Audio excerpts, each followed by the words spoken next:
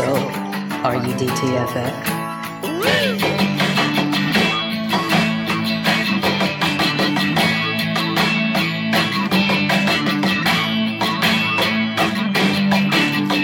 Once again, here is Drinking and Talking Fantasy Football with your hosts, Dustin Lunt and Jake Trowbridge. Well, welcome back to the Drinking and Talking Fantasy Football podcast. We have a excellent show this evening. Two very special guests with us. We are talking the NFC West, the start of our divisional breakdown series here, talking all things with one of the most interesting divisions, I feel like, in the NFL. So, first thing I got to do, though, is introduce my co-host, Jake Trowbridge. Jake, how are you doing this evening, sir? Doing so good. I'm ready to get into this. I don't even want to waste any more time on me, quite frankly. I just want to pass the baton here. All right. So the first of our illustrious guests this evening is Russ Fisher. You can find him at Dynasty Outhouse.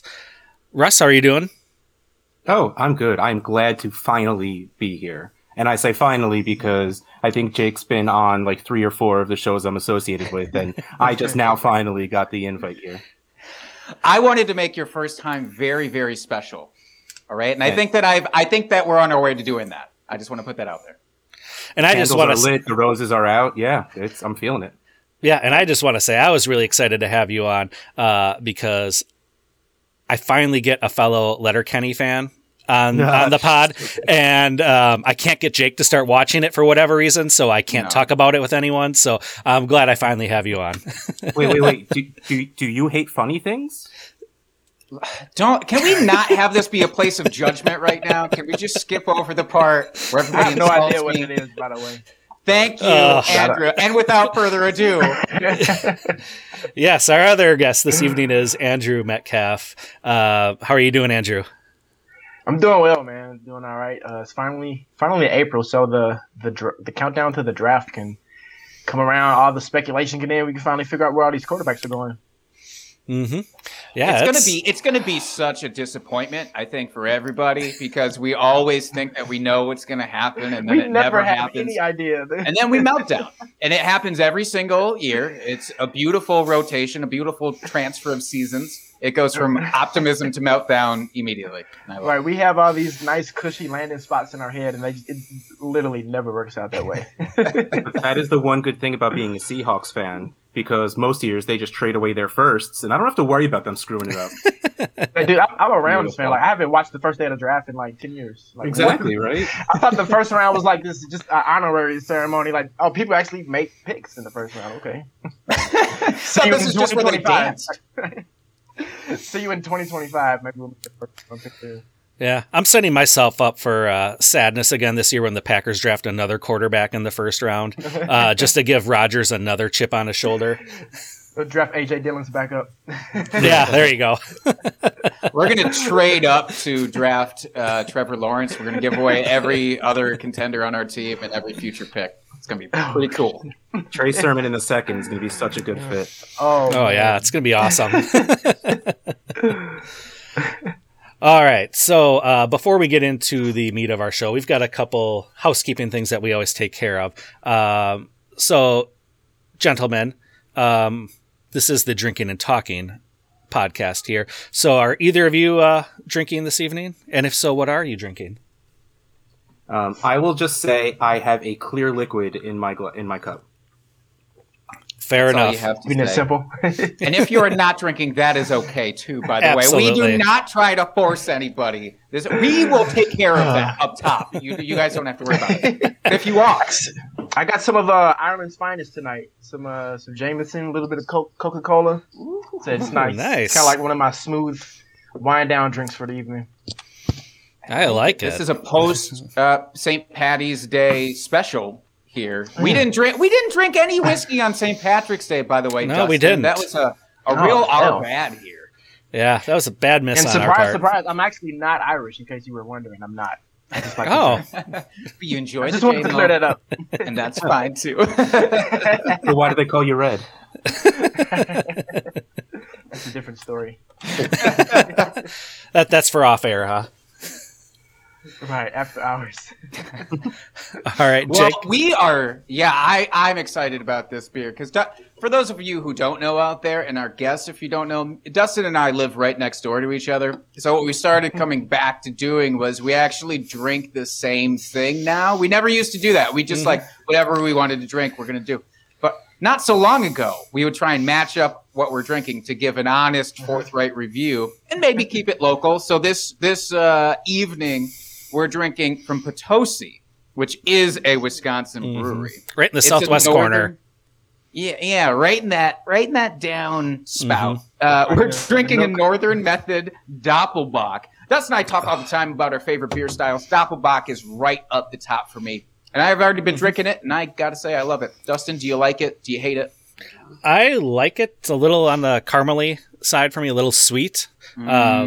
But it definitely comes in potent at 8.5%. So I do like that aspect of it. Oh yeah, that's a nice that's a nice buzz for sure right there. Yeah, we're going to be fine. We got a couple of tall boys ready to go here. I think we're going to be good. Russ brought a dog into the picture, Awesome. and I feel like we need to address it. Absolutely. Oh, look at him.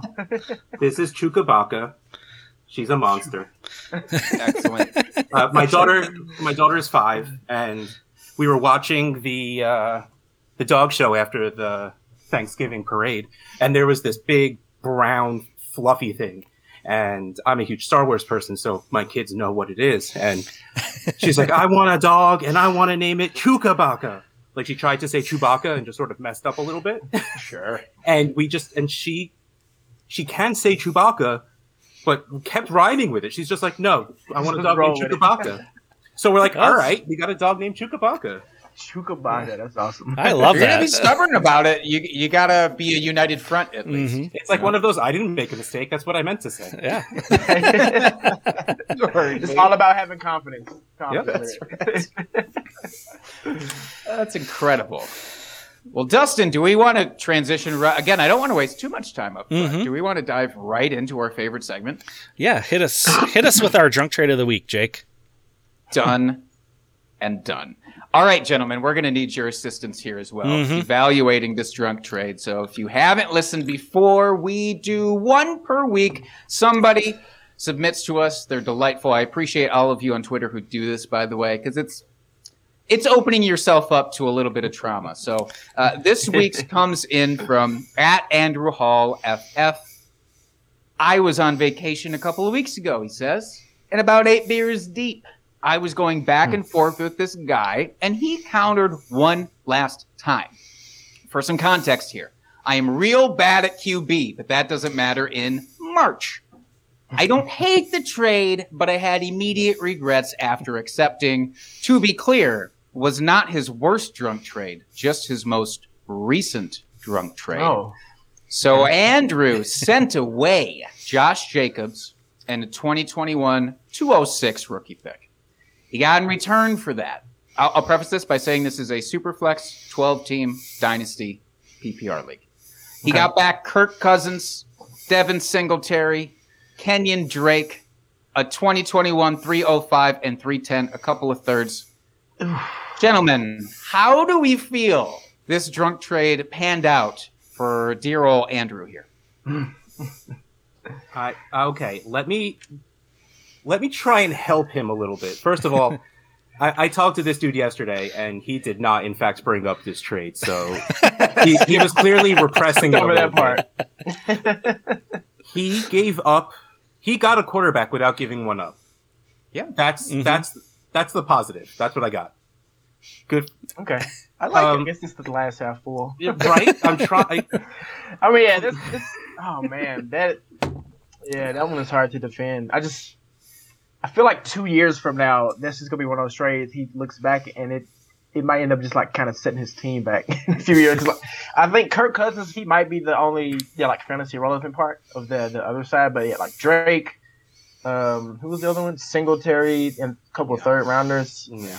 I don't know, man. Like I know everybody is ready to bury Josh Jacobs, but I mean he's still an RB2, right? Like he's not just gonna be like just disappear from any type of. He was a relevance. fringe RB1 this past season, to be fair. Exactly, yeah. So even like, I know like Drake is coming in and everybody's kind of freaking out over it, but no, I'm not a fan, man. Especially Josh Jacobs, he'll be a 25-year-old free agent next year too. So even like if you don't like the situation, like he came in the league so young, hit free agency when he's still in his prime. So, but yeah, I guess like Russ said, you got a quarterback out of it. That's about it. But I'm not, So if you make I'm not no a fan. trades for the next 4 years, you're set because Kirk Cousins will probably be the only guy in this trade that is still playing at a decent level.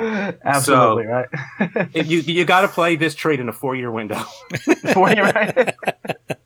Hey, the long game. Sometimes these do work out in the long run. Who knows? We could be talking about Josh Jacobs as a RB3 fill-in for some reason at the end of next season because things just tanked for him. They went completely wrong.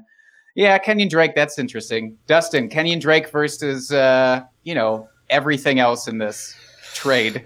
Is he not maybe the lowest piece? I don't know. Devin Singletary is not very high in my book either. I guess you got 2 dart throws and the 2 third-round picks. Those could hit. You could hit a Darnell Mooney or something where you strike gold. So you got a couple dart throws. So Too. Yeah. Mm-hmm. So yeah, Superflex. Sometimes like the wide receivers and running backs kind of fall. So I would say like early third might be a decent pick there. Yeah, but overall, yeah, you got Kirk Cousins. That's about it. The rest of it's nothing to write home about. So not a big fan of this either. I have both seen and made worse drunk trades. So, let's just put it that way. Trades. No judgment. I was trying to keep the theme on going. I think if you've ever listened to my show for about 3 seconds, you've heard bad trades I've made. I think it's good news, bad news here. The good news is that it's just the most recent trade. The bad news is that this was not the worst drunk trade. So it's tough. But yeah, look, Andrew, we all love you here. So just feel confident that going forward, you will make better trades than this. I think that's or what just we drink can all more say. so you never remember them. Uninstall Sleeper when you drink. Dustin and I have talked so many times. I think there is money to be made here. There has to be like a pre-trade breathalyzer that you can install via app. They have for email where you have to do like some math problems. Yeah, I do like a couple equations or something. Yeah. I've heard about that. Yeah. I think it's a Gmail extension. Yeah, it's $1 million concept. Sleeper, just get on with this already. All right, I'm glad we're all in agreement now, and you do something that matters. More mascots. I actually like the mascots, but I understand. Yeah, I don't mind them either. I mean, right. I'm not in the majority when it comes to the mascot love, and I get that. So I just like Russ said, I want them to pile on with the mascots personally. But all right, before we get into the meat of the episode, again, this is the NFC West. We're not playing around for this introductory breakdown here. Although I do want to point out, we did not bring on a 49ers fan, and I feel like that's intentional because we just want to talk trash about the 49ers for this entire... I'm all here for no talking defense. trash about the Niners. But before we get into that 49ers trash talk, DTFF is brought to you by Monkey Knife Fight. Look, football is over. Sure, I get it. The draft is almost here, and that's something. But until you can actually sink your teeth into an NFL game again, you can also go over to monkeyknifefight.com, try out the other sports. We were just talking before we got on air here. Andrew was talking about Formula One racing that he's getting into. I'm trying to expand my sports horizons here. I feel like Monkey Knife Fight can at least help. You just head over there. You make some selects, right? You do the simple thing of choosing more or less for a stat line. It's so easy. And if you're good at it, you win money. And sometimes if you're not good at it, you still win money by being lucky. So go over to monkeyknifefight.com. Use promo code DTFF and you will get matched on your initial deposit up to $50. So again, monkeyknifefight.com, promo code DTFF. All right. Thank you, Jake, for that. Hey, FFers, just a quick break from the live show here. We had a third guest, Andy Holloway from the Fantasy Footballers, that was unable to join us during our live show. He dropped in to give us his perspective on the NFC West and talk about his beloved Arizona Cardinals in the Homer's Corner. So we are going to play his interview here in its entirety for you and then get back to the live show with Russ and Andrew. All right, so we are doing a very special episode here. We've got Andy Holloway from the Fantasy Footballers joining us today to kick off our inaugural of the season divisional breakdown series, sitting in the Homer's Corner this week to talk about his beloved Arizona Cardinals. How are you doing this afternoon, sir? I'm doing well. I love this. I've never been able to embrace the Homerism on the show. I mean, I doubt we constrain it very well, but we try. And now I don't have to. I can just be a the Cardinals will win the Super Bowl this season. I think we all agree on that. And we'll just go from there. I love Perfect. it. We don't want you to have to put any caveats in front of your fandom here today. We want you to be unabashed. Sure. Let the people know. You know, these are not your opinions. These are facts about the Cardinals. No question. I'm glad somebody finally appreciates that. Yeah, so let's get into it here. So, looking back on last season, a very solid 8-8, third in division. I mean, let's be honest, the NFC West is a pretty tough division here.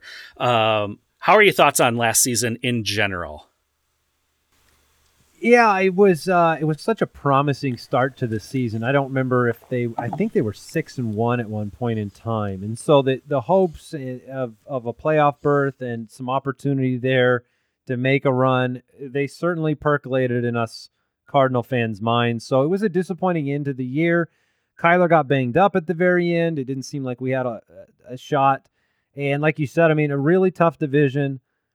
Very painful when Russ keeps getting it done in this division. And we just, us out here in Arizona, we'd love to have a free pass. We'd love an NFC East type of season where we can go put up an 8-8 season and win by 4 games or whatever the case may be. But we all.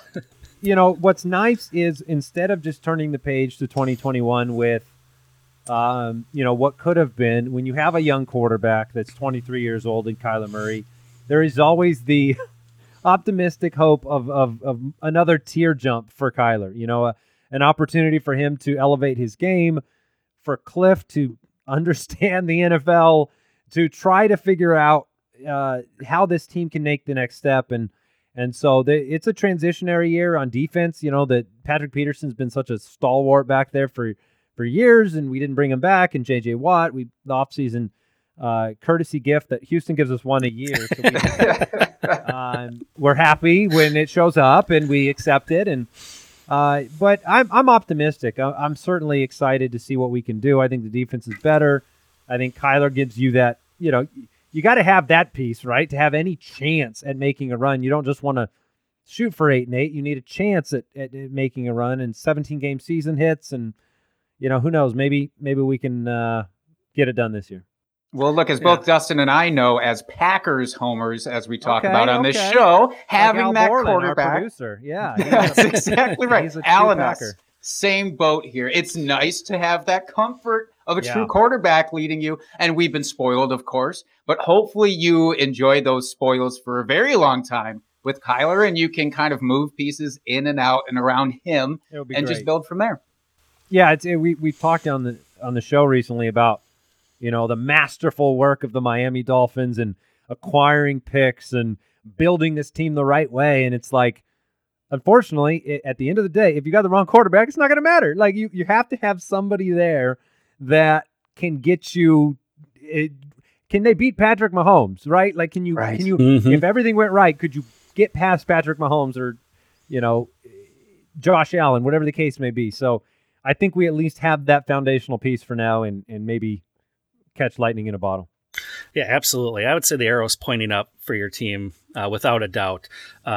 Speaking of, we've gotten through the fast and furious beginning of free agency here, and want to get your thoughts on the free agent moves here that the Cardinals have made. So you've lost Kenyon Drake, Dan Arnold, and looks like at this point, most likely the Iron Man, Larry Fitzgerald. And you've brought in to replace him, AJ Green.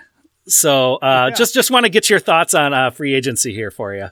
Oh my gosh, I don't know if I've ever talked about AJ Green without 47 disclaimers and like legal documents that I have to present to like the audience. And okay, I'm allowed to be optimistic. Yeah, maybe he's got something left. DeAndre Hopkins is on the other side of the field.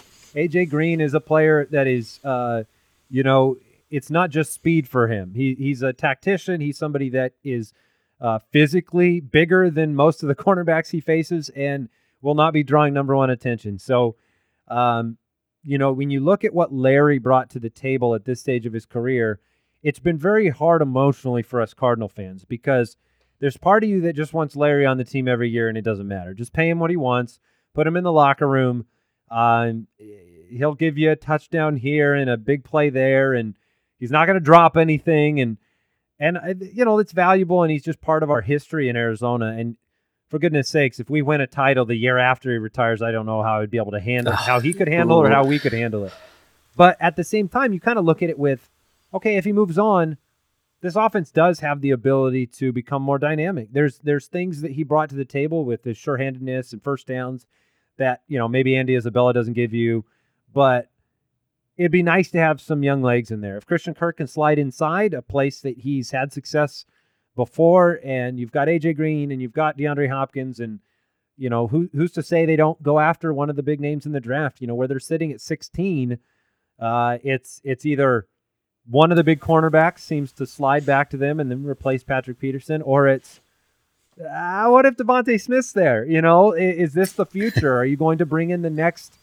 Are you going to give up on Andy Isabella, so to speak, and then just bring in another future pillar of the offense? And last year it was like, oh, you traded for Hopkins, but what if you drafted CeeDee Lamb too? And so I think that the offense has everything it needs to be successful. I'm very thankful that they didn't bring back Kenyon Drake, and that's not really it's not to say that Kenyon Drake's not a good player, but I think that's probably where I'd cap it. Like, he's a good player, and Chase Edmonds is a really talented offensive weapon, and so spending the money at that running back position, we didn't need to do it.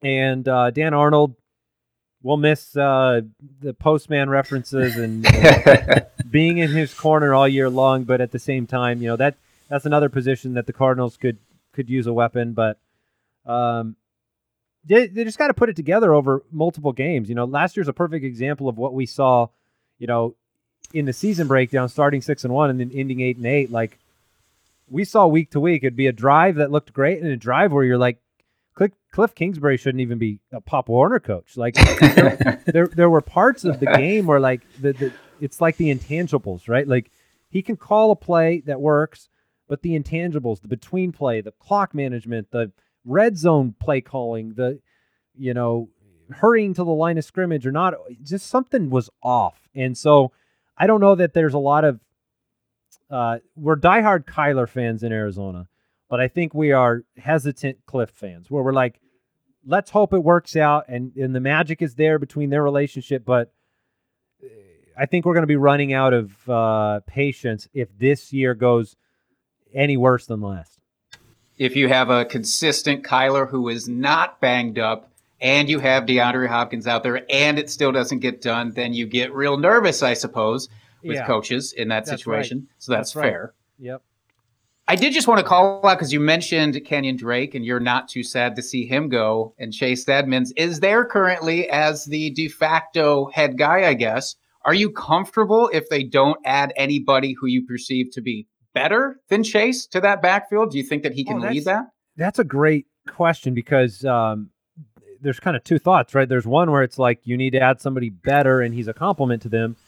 And then there's another where they just add depth. Like, they're not going to go into the season with their existing depth chart at running back, I don't believe.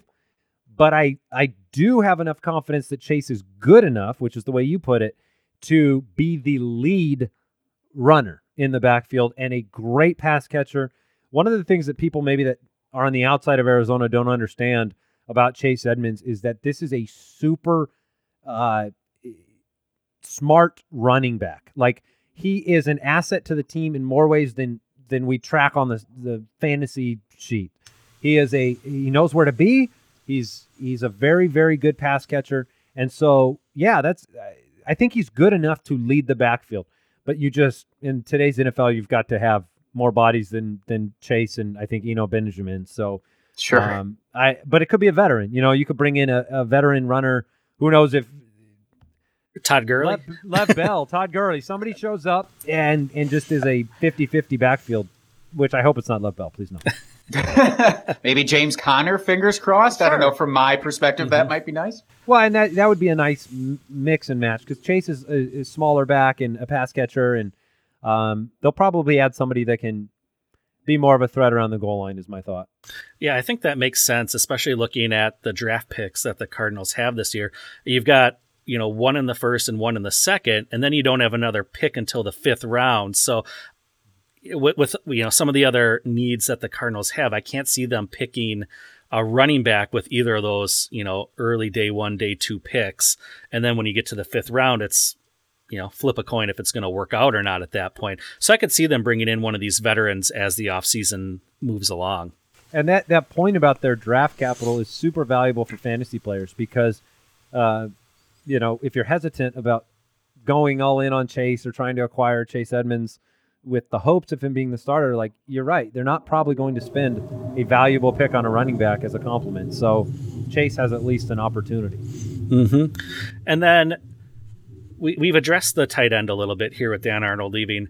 Who's going to take that position over? And does it really matter for them? I mean, with all the other wide receiving options, and as you mentioned, Chase Edmonds out of the backfield being a very good pass catcher as well, does that matter in the Kingsbury offense or not?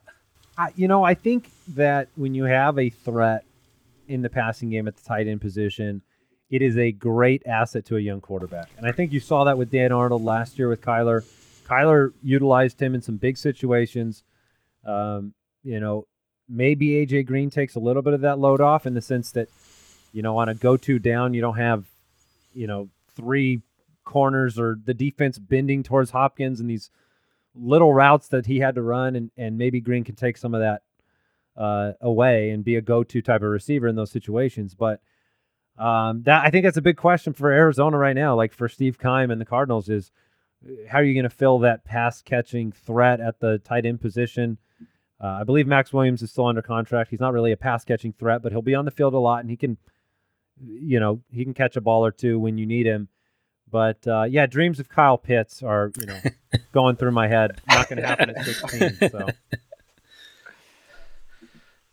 Yeah, so if you don't mind, I'd like to get your thoughts on some of the other teams in the NFC West here. They all suck. Terrible. Done. All right, we can perfectly said. This, I'm pretty sure. Yeah, hate them all. So no, that sounds fun. Yeah, let's start with the Seahawks. So Russell Wilson, and I'm sure you guys have your ear to the ground a little bit more than we do here, considering it's in division.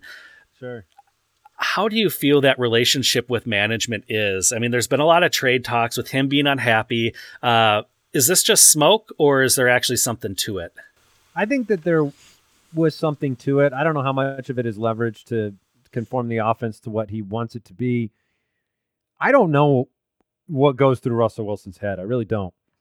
He's a weird dude, and he's a great football player, but he's a weird dude. And sometimes he tries to troll people in social media, but he doesn't quite hit the mark, and you just don't know how much is crazy and how much is crafted. And I think he's kind of nuts to want to move on, but at the same time, he seems to be bending more towards personal legacy than he has, winning on the field. So that's why I think that there's some smoke to that. I mean, I know that they were listening. I know that they sat down with the Bears being one of the teams that really made a pitch, and cooler heads would probably prevail. Him and Carroll have gotten to the playoffs so often. So, one of the things on our recent episode for Don't Overreact, we did an overreaction episode, and Jason brought up, probably don't overreact to them being a run-first team.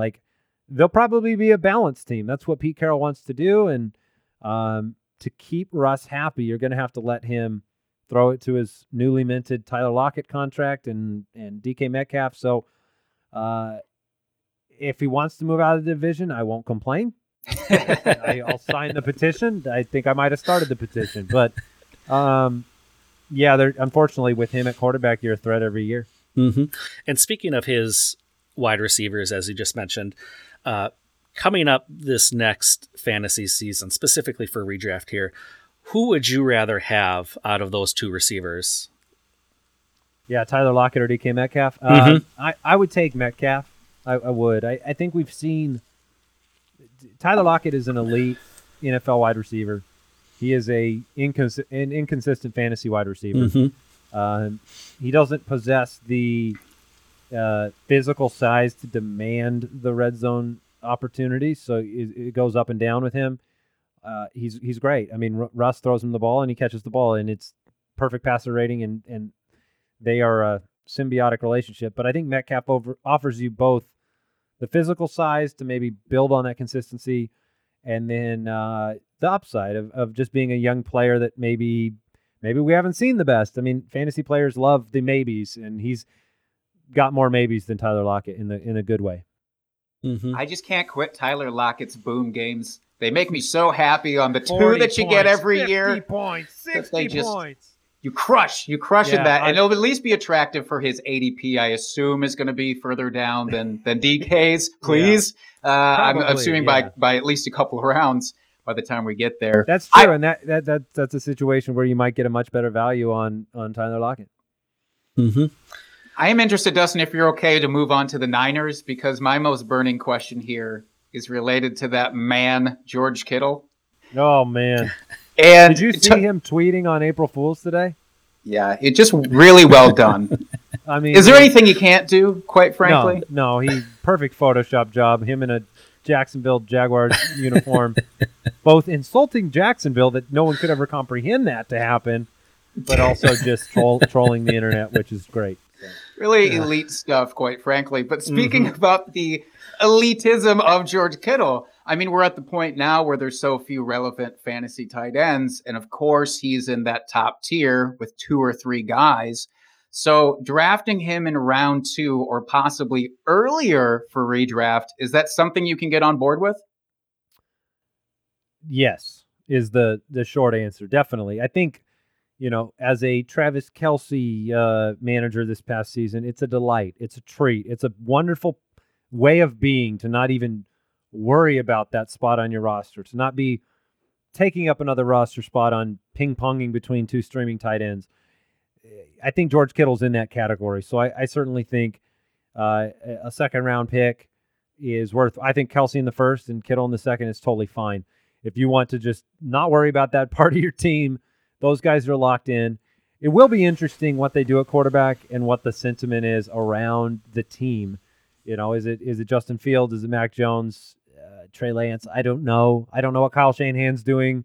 It's always interesting when you pay exorbitant draft capital to move to 3 where there's no guarantee of who's getting there. But I think we all assume Lawrence, Wilson, and take your pick. So, but that variable does exist where like Kittle has got maybe part of his season with a rookie at the quarterback position, but one thing I think we've learned about Kyle Shanahan is that he just builds his offense around players. It's not just his offense. It's an offense around the skill sets of, if it's Debo, it's a Debo game. Or if it's a Kittle, I mean, every game's a Kittle game. So he's going to manufacture touches, and they're not all downfield. So I think you're pretty safe with Kittle.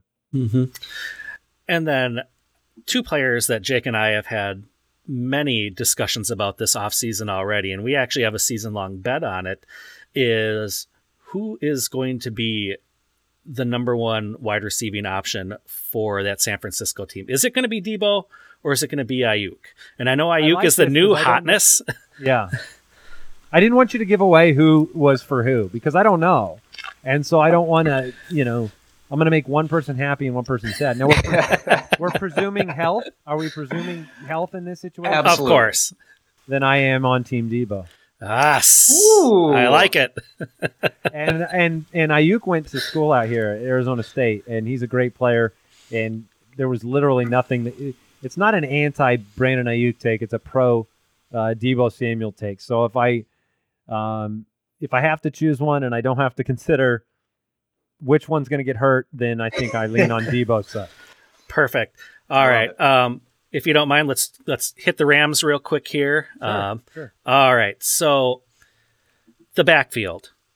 Akers seems to have the inside track here as the starting tailback on that team, and he finished the season very well. Do you think that he is the lead dog there, or is it going to be a split with Henderson? No, I think Cam Akers is primed to do some special things this year. And, we haven't got to see the Matthew Stafford-led Rams yet. And as a Cardinal fan, I don't think I want to see that. I mean, I really love Matthew Stafford. And so it's just brutal to have him move into the division because I want to see him have success. When you leave Detroit, you want to see those players have success. And then, Sean McVay is a great coach. So this is why it's not fair. The Cardinals in this division, I mean, you're naming 3 teams that can all compete and have great coaches. And that's where it's like, oh, Cliff, I hope you can hold up against these names. But for Cam Akers, I think you saw the torch being handed over last year. He's a player I loved coming out of Florida State, and you just wanted to see him have that opportunity. So the team is not going to give him every snap. I don't think they philosophically believe in the Todd Gurley plan anymore. And so I think Henderson will be worked in, but Akers is the better player. And I think the team trusts him more. And so I'm pretty confident in his fantasy value. Okay. And then we'll just throw one last question here at you, Sure. And we'll let you go. So speaking of Stafford, which position player on the team do you think gets the biggest boost with him coming to town? It's interesting. I don't think I've thought about that specific question.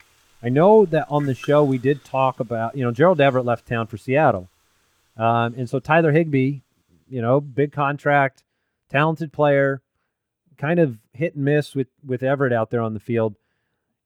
That's a player I'm interested in looking at because he's, Matthew Stafford, I think, will find a lot of value in finding Tyler Higbee all over the field. And so if this offense is better and the touchdown opportunities go up and Higbee's reliable in that department, he could be one of those more upside than you think tight ends. And I was really anti Tyler Higbee last year, but I think that's a person that could make a mark. I like it. Right. Yeah, absolutely. So, any last words here? I mean, I want to be cognizant of your time here with your busy schedule. So, any last thoughts on the NFC West here before we let you go? Any last jabs that you want to get in? I do actually. I think considering the comments I made on the show, I just want to make sure that I retract any positive ones about any of the Seahawks, 49ers, or Rams players. I was lying. They're all terrible. Cardinals will run the division. Super Bowl champs. Beginning of a dynasty. I think the things we all accept to be true. 17-0, first team to go 17-0 in the regular season. These are practically foregone conclusions. So I really appreciate the opportunity to bring that to your attention. Well, thank you. Well, is there anything you'd like to plug about the show or anything upcoming before we let you go here? No, I'm good. You can find me on Twitter at Andy Holloway, and I appreciate you guys having me on, and hopefully we have a very exciting 2021 season. I'm looking forward to it. I love it. Thanks so much, Andy. Really appreciate it. Thank you. Of course. Back to the live show with Russ and Andrew. So, getting into the NFC West here, we are going to start with the Arizona Cardinals. Why Arizona? Starts with the A, first in the alphabet. I don't know. I don't have a good reason. So, they were 8-8 in the division and placed 3rd overall. And they've had an interesting offseason here. Really more for real NFL purposes than fantasy football purposes, I feel like, with their defense, signing J.J. Watt, getting that big name. But for fantasy football, they lost Kenyon Drake, which we just talked about, Dan Arnold, and most likely we're looking at Larry Fitzgerald not being back on the team. And I say that because they brought in another old man, AJ Green, to the squad. So what do you guys think? We'll start with that. What do you think of that swapping out AJ Green for Larry Fitzgerald? I think that someone had a side bet somewhere about keeping their average age at a certain level. And they're like, oh crap, Larry's going to retire. What do we do? Who's the oldest wide receiver? AJ Green, let's do it. That's the only thing I could think of as to why they did this. He's the next best up. They're like, well, we can't get these guys out of retirement to actually physically play for us. Yeah. So let's see Julio what AJ Jones Green isn't has to coming over. Julian Right. Edelman probably isn't coming over. Who's the next best we can get? Oh, AJ Green is a free agent? That's so easy. Let's just do that. They just want to be the last step for all the legends on their way out. It's kind of the swan song stop. But hey, to be honest though, I mean, if they, I actually expect them to still draft a receiver within the first 2 rounds of the draft. But I mean, if they don't end up drafting anybody, I don't know. I guess I'm a sucker for the hits. Like I still think AJ Green, you probably will have worse options to plug in your flex on like week 8 when you got 2 bye weeks, 4 injuries. Like I don't hate it. Like there was a time when he was in Cincinnati that he was kind of starting to get a little bit of a groove with Joe Burrow when they stopped sending them out on deep routes. Like that was the issue. Like they started off the year, they were still trying to use him like 2015 AJ Green, and he just he can't separate when you get 10 or 15 yards down the field. So I think once like Higgins and Green kind of switched their roles, and he was kind of that more like that intermediate short route guy. I don't know. I'll still have AJ Green on the end of a couple benches, but I know I'm in a minority on that probably. No, man. Okay, no. If you want to try and be serious about it, which is just completely killed the vibe. But I mean, that's absolutely the right answer because AJ Green has never not been the guy, right? From the second he was drafted to Cincinnati. Well, I guess Chad Johnson was probably still around, I think, back then for a little bit. But regardless, I can't remember anymore. That was way too long ago. I think he was maybe right after Chad. Yeah, they were pretty close. Yeah, my brain can barely remember 4 days ago at this point. Right. But like he's pretty much always been the guy there. We've never really seen AJ Green be a number 2.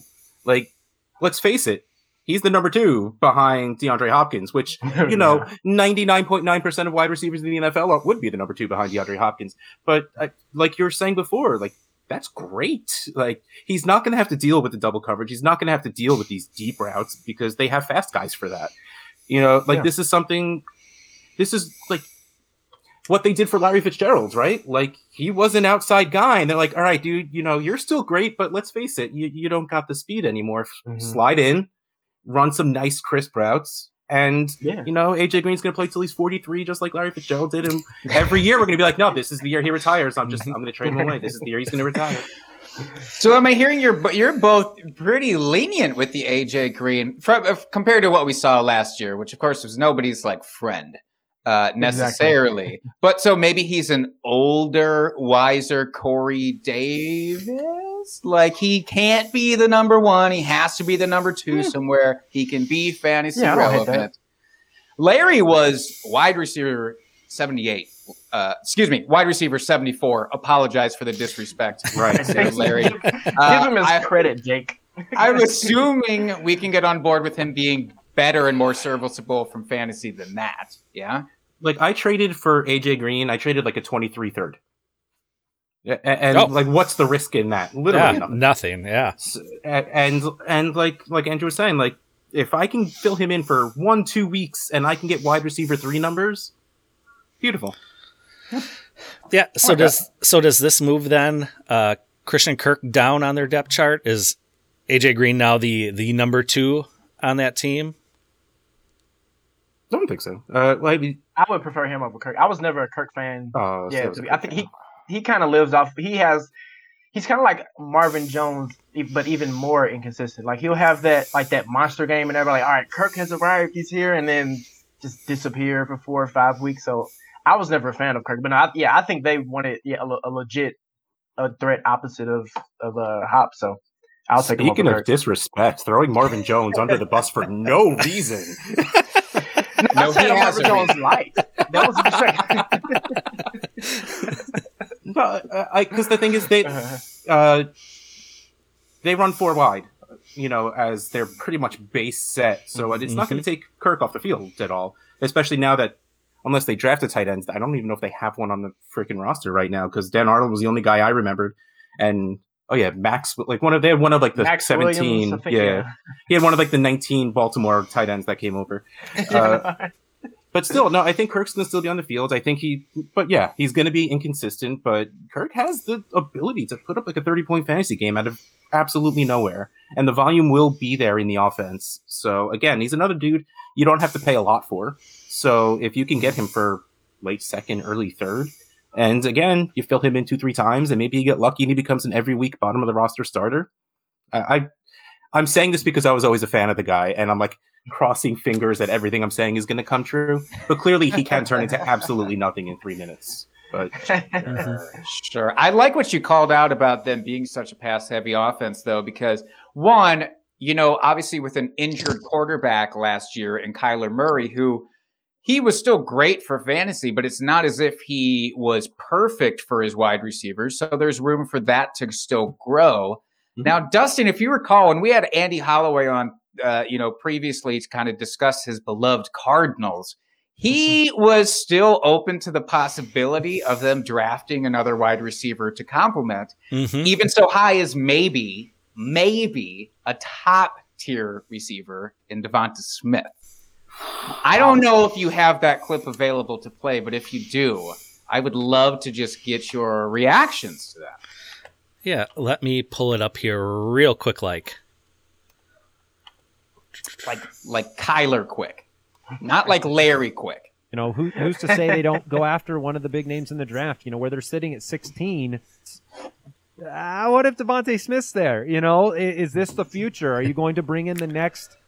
Are you going to give up on Andy Isabella, so to speak, and then just bring in another future pillar of the offense?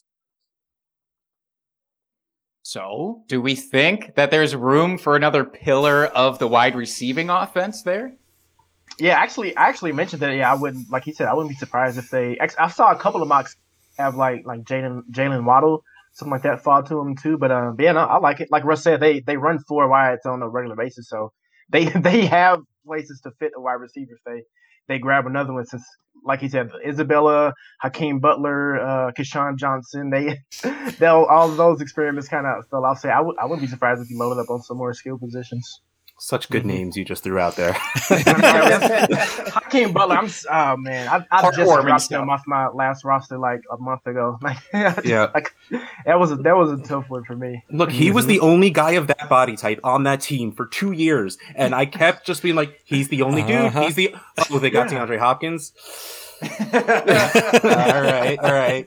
Reluctantly, I will concede. So now, I guess he's taking. Some people are saying he has like the Darren Waller career path now. So hold him for about 3 or 4 more years. It'll pay off when they switch him to tight end when he's like 28. Yeah. I love how we're going to say that about every tall, bad wide receiver now. I know. Switch him to tight end and turn him into Waller. I love that. Yeah. So speaking of tight ends. I know we talked that Dan Arnold is gone and they have whatever cast-offs from other teams. Does it really matter if they have a fantasy-relevant tight end on their team? Like you were saying, they're always running 4 wide. Does it really matter? Or is there someone that can fill that role? I mean, there's not a lot out there left on free agency. Some old guys that are well past their prime. Jordan Reed. Yeah. That's about it, right? I mean, if they draft Kyle Pitts, that's about it. Other than that, yeah, I probably wouldn't really care anything for the Arizona tight end. Yeah, no, they're better off if they ever do play a tight end. It's one that can block well. I think that's what they're like. That's what Dan Arnold really was, right? Like you don't think of Dan Arnold the receiving savant in any way, shape, or form. He's a big dude, so he can catch some touchdowns, and that's what he did. But especially with a guy who runs around like Kyler does, you want someone who's big and kind of fast to be able to pass block a little bit. So no, I don't think they're going to really have a fantasy relevant tight end, or at least a consistently fantasy relevant tight end. Words. That was a lot of words. I'm proud of you for that, honestly. That was a hodgepodge to put together there. I secretly always wanted Kyle Rudolph to go to the Cardinals so that he could be out of everybody's life. He would just go block. Like the wasteland? Yeah. And I wanted him on the Seahawks. I'm not going to lie. I mean, Gerald Everett is just fine. But he's a Seahawks player. Look, he's big dude, can block really well, and he can. Only thing they ever use tight ends for is in the end zone, and that's what Kyle Rudolph does. He catches touchdowns. So he was a perfect fit to me. And then the Giants, whatever, man. But that's so random, right? Yeah. So no, it's funny. I remember Kyle Rudolph coming into the league, and he was one of those guys with Ladarius Green or all of these tight ends who just this is the year, man. This is his year. He's coming back. He's super athletic. He's going to do it. He's the next guy. Then Visanti Shenko just catches 18 touchdowns and pushes Kyle Rudolph down. Like it was. I want Kyle Rudolph to be a thing more than anything, just because of something like that. It's just he was always the guy where this is the year. Next year it's gonna be the. You could pull out all those tweets from 2015 and rub them in everybody's faces now that he finally became a thing. Like that's what you were hoping for. Oh yeah, like I saved my Corey Davis tweets for what was that, like 4 or 5 years. Oh yeah. I mean, if only I was on Twitter for Devontae Parker, then I probably would have been able to rub those in too. And I'd have held on. I was about to say I keep those receipts, but I don't even know how to search on Twitter. So no, I don't. The search on Twitter is so ridiculously bad. Cumbersome. No. I'll tell you Yeah, what. no, that's right. I've tried to search for it all week before, and I didn't get far. I don't even bother doing it anymore. If I can't scroll to find it, I'm not finding it. It's gone. All right, one last question here for the Cardinals, then we'll move on to one of your guys' teams here, where you can be a little bit more excited about it. So Chase Edmonds, right now he's the lead dog in that backfield. I'm assuming they're going to bring in someone else. Chances are it's not going to be a first-round pick, especially where they're picking. And then they've got one in the middle of the second round, but then nothing until the 5th. And I know there's some guys out there in free agency that haven't been signed yet. Your Todd Gurley's or James Conner. Do you see one of those guys coming in? And do you see Chase Edmonds still being the 1A of what would be, I'm assuming, a committee at that point? I mean, if they brought one of the guys, so specifically Todd Gurley or James Conner, I think that'll be a win for Chase Edmonds. But actually, I wrote an article about Edmonds a couple of weeks ago. As I said, I think he's a dead man walking. I think they're one of the teams that like running back has to be towards the top of their priority list in the draft. Because if you think about it, I mean they've had several opportunities to give Chase the job. Like when David Johnson fell off, they kind of had a chance to put him in there, but they decided to trade for Drake. Then even after the year, Drake could have walked, but they, gave him the transition tag, and even now. So I just think Chase, he's one of those guys. He'll be a great kind of 1A or secondary guy, but yeah, if you can get like an early second or something for somebody that's treating him as a starting running back right now, I wouldn't mind shipping him out. Yeah, I think we've seen that Chase Edmonds can't handle a full workload. Anytime Kenyon Drake got hurt, David Johnson got hurt, he would look great for about 3 quarters and then bust up his ankle. It just seems to kind of keep happening. So I think it would be great if, like, James Conner is almost a perfect kind of fit back there because they're both kind of the same thing. I mean, Edmonds is a little faster, but to me, it would be better for Edmonds to either get someone, I made the joke about Trey Sermon before, but like get a straight up 2-down back in front of him, or get someone exactly like him. Because, if there's someone that's exactly like him, the chances are they'll do kind of what they did with Kenyon Drake, where they just randomly change them out for no real reason. Just, okay, this is your drive, you go. Like the Falcons used to do with Freeman and Coleman. There was no real reason. It wasn't situational. It's just like, no, you looked at me funny, so now your turn. Yeah. Fresh legs. We just want the freshest of fresh legs that we got over here. Let's send one of them in. I love Conner to the Cardinals. I'm a big fan of that. And I think it would do very well for the value there with Chase. I mean, Chase Edmonds was not unusable last year in those types of situations. Yeah, he was like, what, RB25 or something? RB25 in PPR formats. Yeah, man. I mean, if you can hit that with that limited of workload, that's great. Hey, you're a Lamar Miller, right? You're not a big time, like 3-down back, and that's okay too. Not everybody has to be There was like 20 minutes where he should have been one. In Houston, I'm telling you, it's just everybody goes to Miami's not using him right. I'm telling you, he's going to go to another team. They're going to he's going to go to another team. They're going to use him. No. I was a huge D'Onta Foreman fan, so that was I was rooting against it. Unfortunately, just everybody took the L in that backfield. I mean, let's face it. I think the real answer is Travis Etienne to the Cardinals. I was going to say Javonte Williams, but yeah, I'll take Etienne too. Yeah, I'll take that too. Yeah, everything I was saying about Edmonds, it's only if they draft, like I said, one of the top I would say Force. I would include like Gainwell if he goes there too. I would probably like him as the Okay. I think starter. Edmonds is kind of screwed if Gainwell comes in because I think Gainwell's better than at what Edmonds does.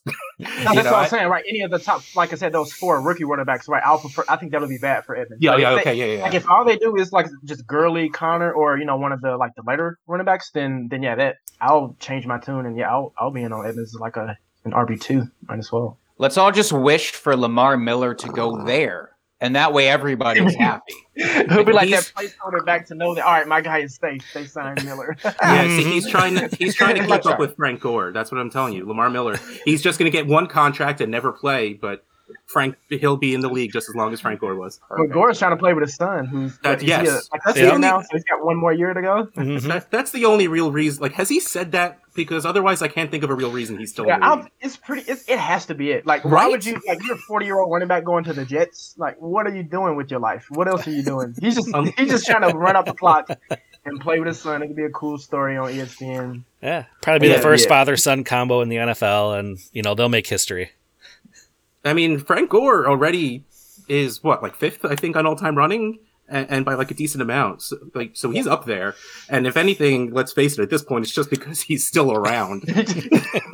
So Ultimate compiler. Look, if you he can just get 200 yards the next 18 seasons, he's going to top that list Yeah. eventually. Exactly. Get 300-400 yards a year, take a rest, and sooner or later you'll be the Russian champion. Oh man. All right, well, let's move on here, Russ, to your Seattle Seahawks, team which Jake and I just love to hate here as Don't like. Packer fans. They've heard us right here more times than I can count. So how are you feeling about your Seahawks here? I mean, they finished first in the division, 12-4 last year. All right, so you want the real answer or the Seahawks fan answer? No, real. We want real. I've wanted Pete Carroll and John Schneider out of town for about 4 years now. Oh. From the second that, the second the Legion of Boom died, Pete Carroll's had nothing. Like, you were able to hold on to a little bit because you still had, Richard Sherman, you still had Earl Thomas a little bit. You still had Cam Chancellor a little bit. And then they're gone. Everybody just, it's not the same, no matter what you do. And the league has changed at this point where getting guys like Shaq Griffin, who was pretty much Richard Sherman light, doesn't fit anymore because it's not all about the X receivers. It's about the slot guys. And their defense, besides their linebackers, are so slow. Their fastest player on defense is probably KJ Wright, which shouldn't be the case. Mm-hmm. So no, I want them to be bad. It's really it's the worst thing to say. Like, I wanted them to trade Russ. And everyone, it's funny. Like, everyone's like, you're such a spoiled fan that you're willing to let them trade Russell Wilson. And I'm like, yeah, no, yes, fine, I get that. But like, Did you hear what happened with the trade? How about how Pete Carroll shut it down? Like, apparently they had one done, but Pete Carroll was like, I'm too old to go through a rebuild. So they had a trade done with the Bears, like in principle. But apparently, yeah, Pete Carroll was the one that shut it down because he didn't want to go through a rebuild. So Just pay him feeding your out. fire of hatred for Pete Carroll now.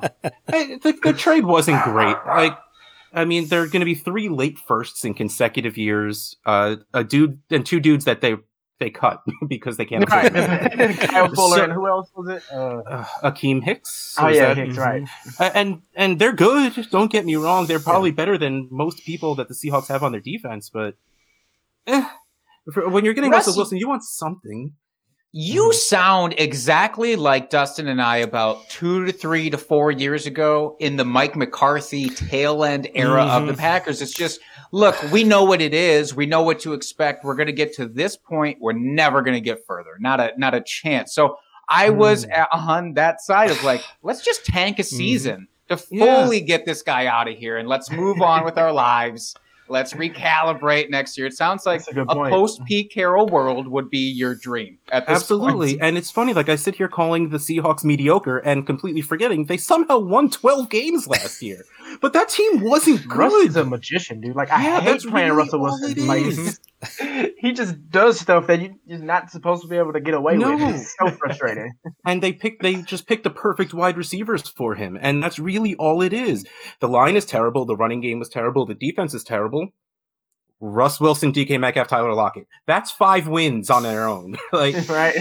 Mhm. and towards the end of the year, they got Carlos Dunlap and Jamal Adams came back healthy, so their defense did get a little better. But that I wanted them to miss the playoffs so bad, and of course, everyone's calling me bad names and a bad fan. But it's just like it's for the greater Right. good. Kind of gotta bite the Mhm. bullet, yeah.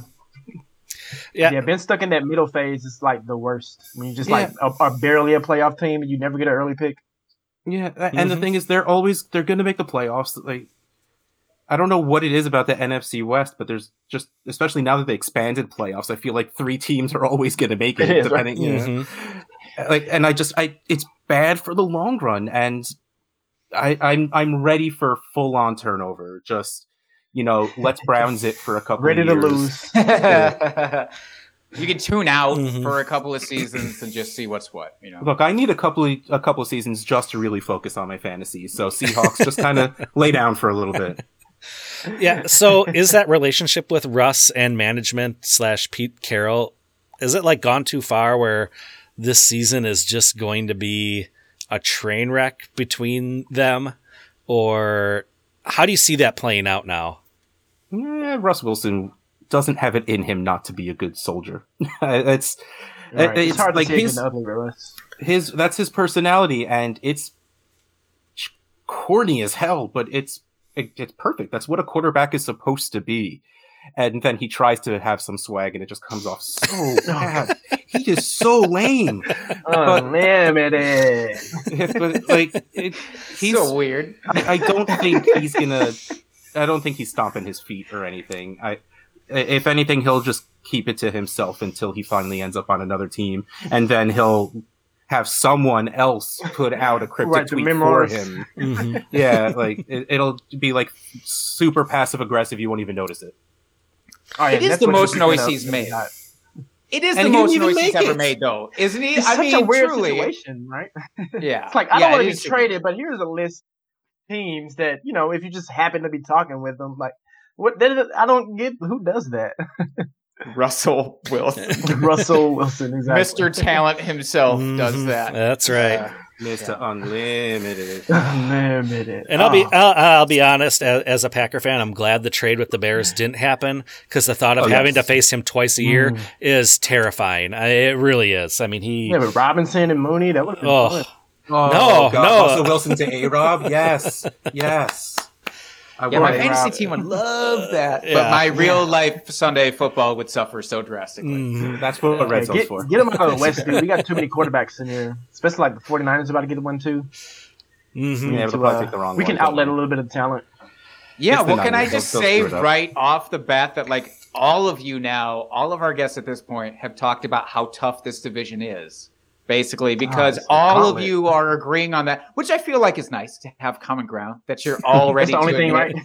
This is The a only thing we tough can agree division. on. So you're all giving everybody at least a little bit of respect, which is just sweet. That's all I want to call. I mean, it's kind of the way it should be, right? Like, it should be respect blanketed in hatred. Kind of like, that's like I'm a Seahawks fan, but my favorite rivalry is still the Steelers and the Ravens, because Oh, yeah. like, behind closed doors, they'll say how much they respect the other one, but the second anyone's within like 6 miles of an earshot, they're dead. They're the worst. They're trash. Like, but it's the hardest games you'll ever see get played, and they'll be so angry when they're talking about it right after it happened, right before it happened. But then a week later, they'll be like, man, no, that's the Steelers. That's what they do. That's why we like playing against them. That's why we hate them. And it's just like, yeah, that's sports. That's what it's supposed to be. Like, you hate them because you kind of have to, but you respect the hell out of them. Like see, that's what I love. And it's funny, like, my best friend's actually a 49ers fan. So we do have that same level of loving each other, but it's just like completely making fun of each other for it. I really hope the NFL starts adopting like rivalry night for Thursday night football. Like Thursday night football should only be divisional games.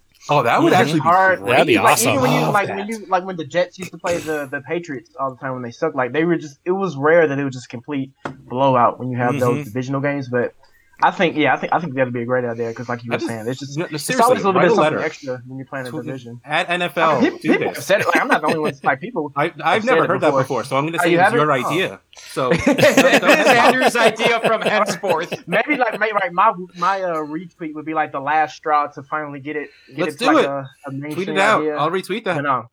Yeah, same. Thursday night football rivalry day or rivalry night. Yeah, and like it's just that markets itself. It's brilliant. Mhm. It's wonderful. Exactly. Right. Brought to you by Andrew Metcalf. Like, I mean, let's do it. Yeah, like, I'll take a little cut, right? A little cut off of it. So, free agency for Seattle. Not much to talk about. I put in the show sheet here their notable losses, and I use that term lightly because I don't feel like any of these losses for you were big hits to the team. You had Carlos Hyde, Philip Dorsett, David Moore, and Jacob Hollister. You retained Chris Carson, which I think is good for the team itself. And then, as you already brought up, Russ, brought in Gerald Everett over from the Rams. What are your thoughts on those free agency moves? Well, I love to bring back Carson. You're never going to have another Marshawn Lynch, is what it comes down to. Mm-hmm. Chris Carson is the closest they've had. He's the only good, consistent player they've had. It sucks that he will miss 4 games every single season, but I like him. And as a player, it seems like he's a great person as well. So I'm so happy they brought him back. I liked bringing in. That's the word, Gerald Everett. He's good. He was always good. He was sort of squished in a Rams offense that had 2 tight ends, but doesn't like to use the tight end. Mm-hmm. So he needed to get out of there. I'm glad he did, and I'll absolutely take him, even though it doesn't really matter because the Seahawks don't use the tight end. They had Jimmy frickin' Graham and just used him in the end zone because that's what you do with tight ends in Seattle. So to be fair, it's Jimmy Graham. Signing. Well, it was Jimmy Graham before he was completely dead. 34-year-old, Jimmy Graham. Hey, he was fine with the Bears last season, all right? He was fine. He was a competent old man, and he did what he had to do. I say this in complete jest, but I probably could have ran just as fast as Jimmy Graham did last season. He looks so Watching slow. him run made me tired. It was tough to watch. But no, he has to rev up to get yeah. like 5 yards down the field. But no, he wasn't completely dead on his first year or two on Seattle, and they still just did not use him whatsoever. I loved the signing. I'm like, wait, but why did they? I'm like, oh man, they traded for Jimmy. Why did they trade for Jimmy Graham again? Yeah, certain teams just it doesn't really matter who the tight end is. He would just be in like the field of like the other 20 streaming tight ends that you just whoever catches the touchdown pretty much. It's exactly what Gerald Everett's going to be. He's going to be that's somewhere in tight end 8 to 29. And a huge tier, right? Yeah. In that giant beefy middle of tight ends that you don't even want to touch in your draft, probably. Yeah. Now, I am very curious because this is the only overlap. I mean, this is interdivision that this happened, or interdivision. Sorry. I know the difference between words. In the same division. In the same division. Gerald Everett skips teams. Thank you for that save, Russ. But he goes from the Rams to the Seahawks. So you're kind of meh about this, Russ, it seems like, from a signing standpoint. From a loss standpoint, Andrew, just since we're on the topic, are you fine with that? Are you excited for Higbee because of that? Do you care about this literally at all? Yeah, to be honest, we're kind of similar to, I guess, the NFC West, and now I think about it, well, other than the 49ers, obviously, it's kind of just a dead tight end division. Because, again, it's just, it was when you combine like Higbee's and Everett's numbers, it was still like, outside of that like crazy stretch he had at the end of 2019, it was still just kind of like maybe you get tight end 12 or 13.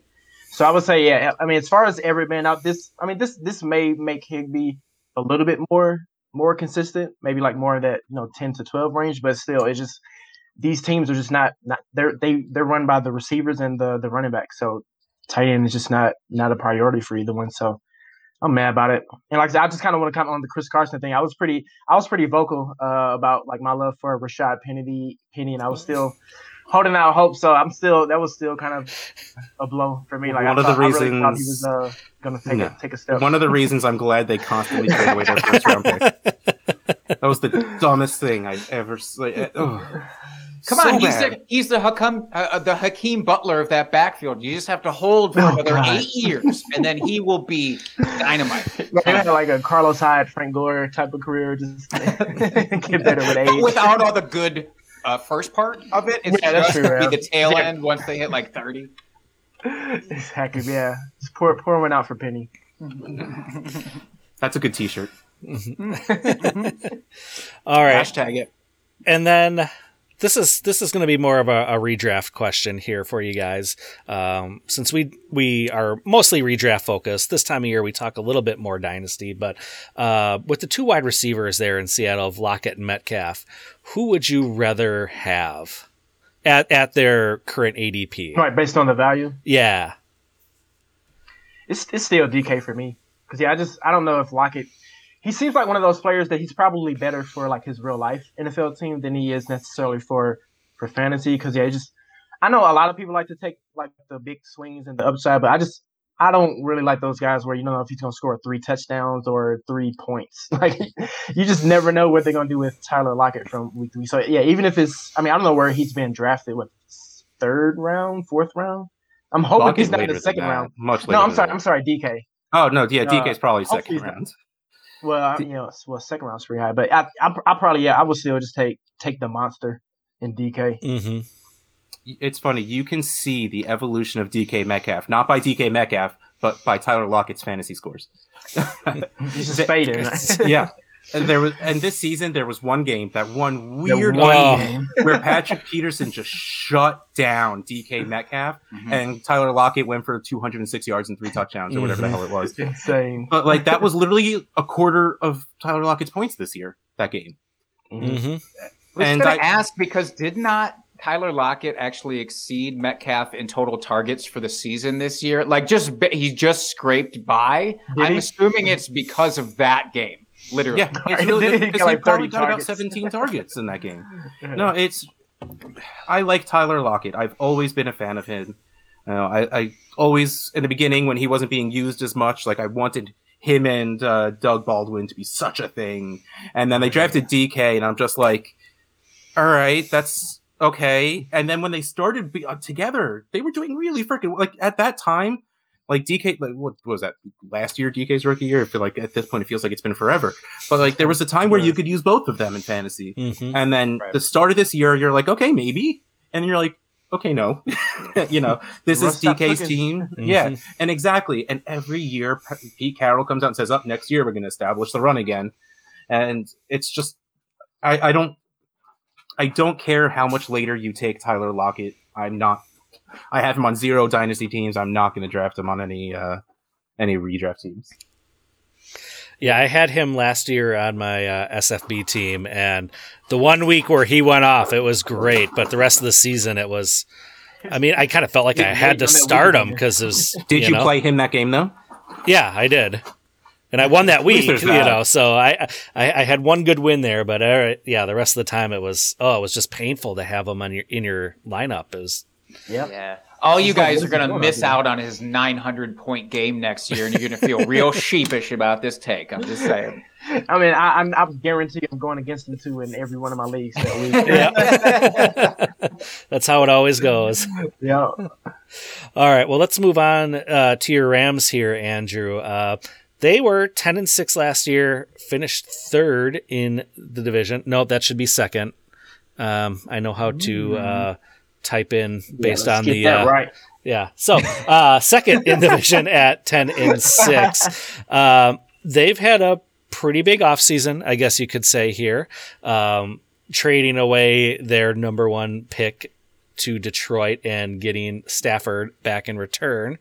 How do you feel about this trade, and do you consider it an upgrade over Goff? So yeah, I had mixed feelings about this trade when it first came out. There were just a lot of emotions coming in at me.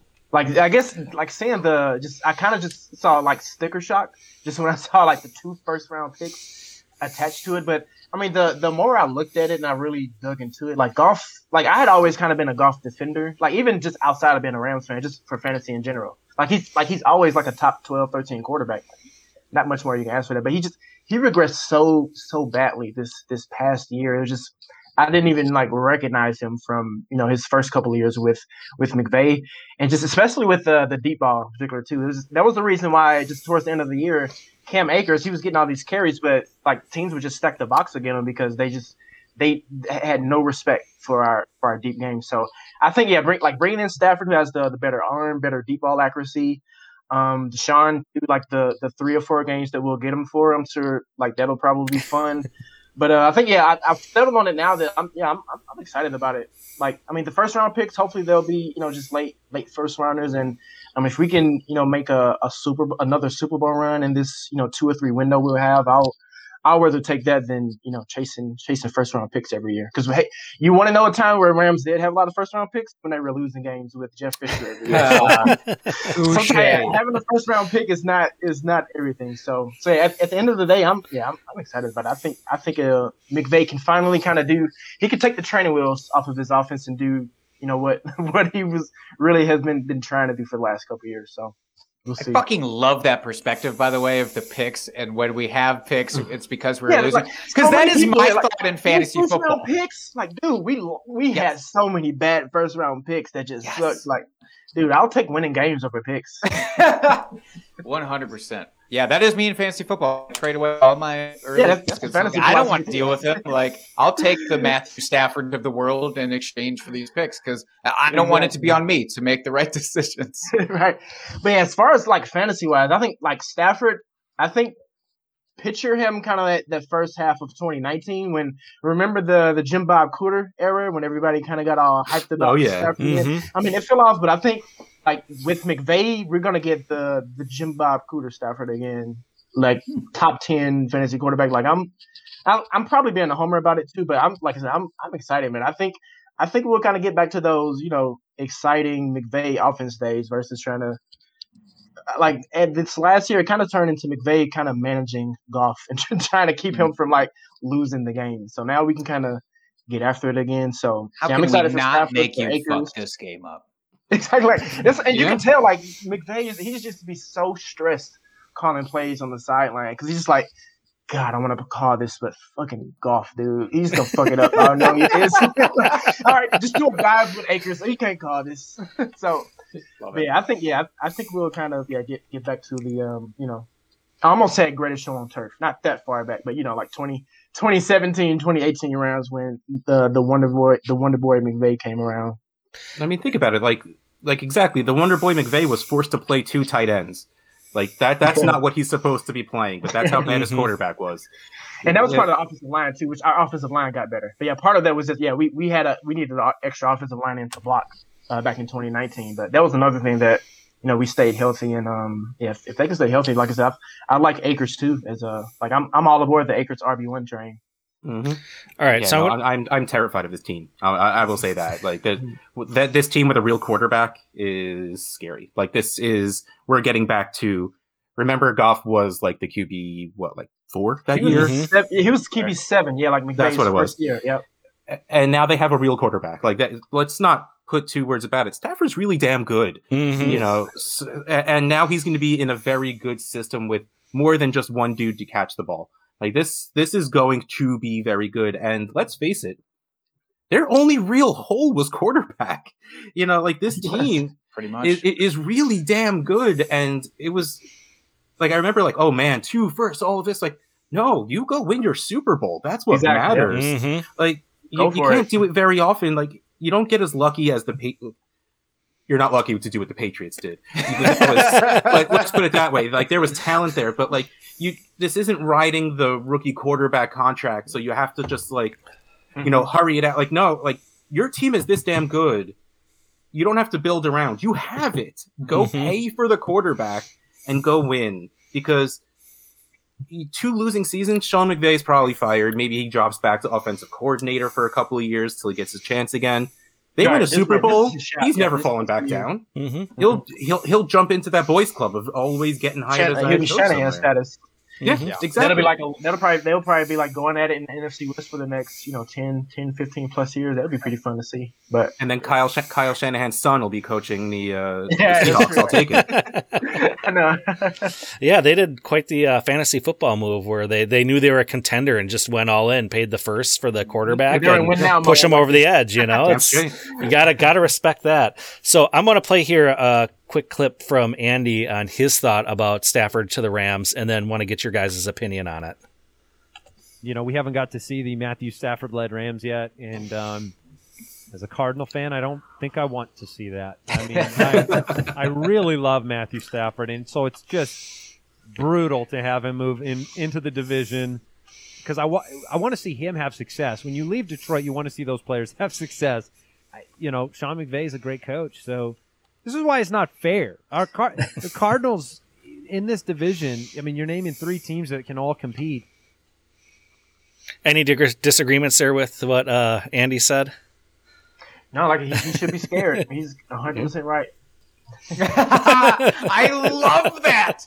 Oh, bring it down with some fire. Now, I want to ask, as a follow-up to Andy's interlude there, is, of course, he's nervous about Stafford now becoming basically, it sounds like, the trifecta from hell of quarterbacks, because now it's not just Kyler Murray that is leading their team, and we don't really have to worry about it aside from Russell Wilson. But also now we have Matthew Stafford and a QB to be determined for San Francisco, and we'll see who it is. But if it ends up with one of those It'll be top somebody picks, good. like we think it's going to be, if it's going to be Yeah. one of those top 3, you now have 4 quarterbacks in this division that can crush on any single game. What are your odds as fans of opposite teams here? Matthew Stafford in redraft, how high do you actually put him? You don't have to. Where is he going to score, or where is he going to get drafted? Because he's still going to get drafted super late because he's Matthew Stafford. Where is he going to score? Easily top 10. Okay. Yeah, also if I were doing like my quarterback range, I would probably have like QB 11, like right in that range, 10 or 11, right that like the edge of QB 1.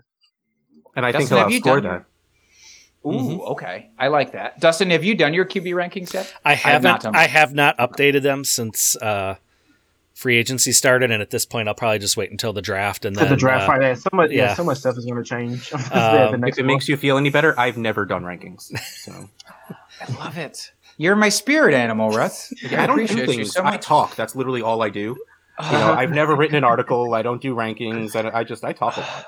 Can you do an audiobook so I can just hear your life story at this point? Because that's Yeah. all I really want. You don't have to write it. You can have somebody else talk it out for you. You just Yeah, have are to you dictate, kidding? but- If I would do that, I would literally just be laying in bed, just arms behind my head, and just reminiscing of days past and stuff like that. the way it ought to be. But yeah, Matt Stafford, he creates a real problem for the division for sure.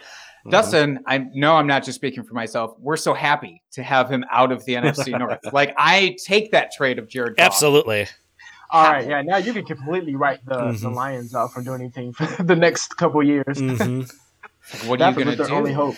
Yeah, I mean, if I had to rank the QBs in your division right now, I don't know what I would do from a fantasy perspective. Kyler, to me, Well, is Kyler's still gotta going to be be the the top. top. Everybody else below him gets real dicey. Mhm. To me, I'm still taking Kyler over Josh Allen. Both dynasty and redraft. Because again, I think some people kind of forget because Kyler was still playing, but that shoulder injury really kind of hurt him. He still kind of had that rushing forward, but no, Kyler was like the QB2 for the most of the season, wasn't he? So Yeah, right. hmm And he was crushing it in the beginning too. So yeah, no, I'm with you. Kyler easy first, and if I'm glad I didn't have to make the decision. I did a startup for Trade Addicts 9, and I did something. And when everyone wants to trade backwards, you might as well just start trading up, right? Sure. So I ended up trading up for the 101 and the 103. no. And thankfully, I grabbed Mahomes first, and then thankfully Josh Allen went too because I wanted Kyler, and I'm glad I. Oh, didn't so you have started to, off with Mahomes, Kyler? Yeah, Mahomes, Kyler, and then I didn't have a pick until the end of the fourth. Dude, for a decade, like a quarterback. Yep. So nice. Yeah. So I think we all agree that Stafford is an upgrade over Goff here. So which of those position players, whether it's wide receivers or, one of the running backs, who gets the biggest uptick here in production with Stafford there? Everyone. Just everyone across the board. That offense is going to be better, and everyone's going to benefit from it. That's like honestly the way it is. I think like Robert Woods is kind of like Marvin Jones-esque, so maybe he latches to him a bit. I love Van Jefferson, so I want him to be a thing.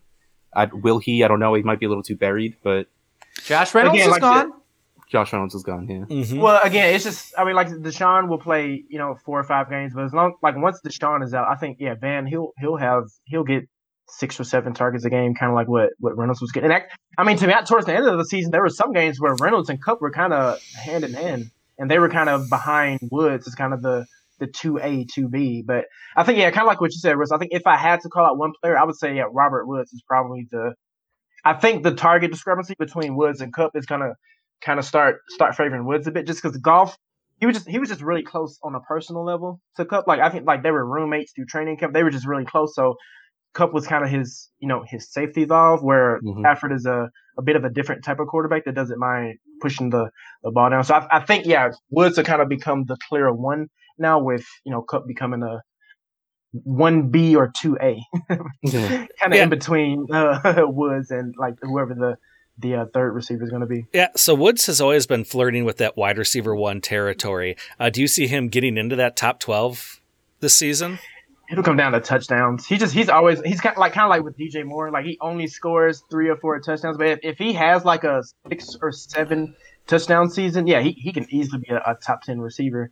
Especially when you include the rushing attempts too. He'll have 2 or 3 of those outside sweeps a game, and he can take them to the house. He's like one of those sneaky fast type of dudes, where like it doesn't look like he's like burning people, but like you see him, like he has the big play ability. So again, I can't. It's hard to predict touchdowns, but he'll probably kind of be in that same range of the borderline wide receiver 1.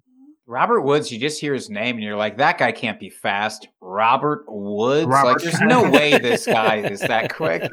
And he gets every time. As somebody who is a huge Robert Woods fan, especially this past season, and I just have him literally everywhere. All of my teams have Robert Woods because I can't get away from him. I'm very excited about what you're both saying here. Yeah, man, especially like when guys like that, they kind of start off slow.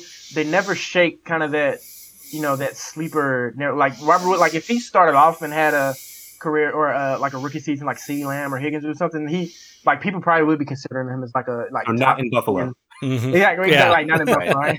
A top 10, top 12 receiver. But it's like when you suck to start off, like it's the same with Ryan Tannehill. Even though like he's a QB1, but you still don't really associate with him with that because you just had all those bad years, right? Oh man, that is such I never thought I would see so much Sam Darnold talk on Twitter. It's like can't wait to see how that all shakes out. Yeah, it's going to be interesting to say the least. I'm excited for it. I think that's a good move that the Panthers did here. Getting off topic though, so Cam Akers, is he the real deal? Is he going to be an RB1 this season? I love Cam. So as far as the 2020 rookies, I would take JT is the only one I would take clearly above Cam. I kind of have Cam Akers and Swift kind of back to back, or kind of on that same tier of kind of the borderline wide receiver ones that if they get the receiving Swift will have the receiving work, but if Cam Akers get the receiving work that like Malcolm Brown used to, which I'm expecting, because Malcolm Brown was actually the 3rd round back for the Rams. It wasn't Darrell Henderson because he was the blocker. So with Brown gone, like if Cam Akers takes on that 3rd down role, in addition to he already has the red zone role, he was the clear lead over Henderson. Even towards the end of the season when Henderson was healthy, before he got hurt again, like Cam was out carrying him 20 to. Henderson would get him for 2 or 3 carries. But, yeah, it'll come down to that passing volume. Like, if he, starts getting 5 or 6 targets a game, he's like a top 5 wide receiver for me. Yeah, I mean, he said that. That's good. I agree. Do you have any concerns at all about his? Because there is some comparisons to be made for CEH and Cam in like the red zone in terms of their efficiency. Because Cam Akers was not super efficient when he got his red zone opportunities.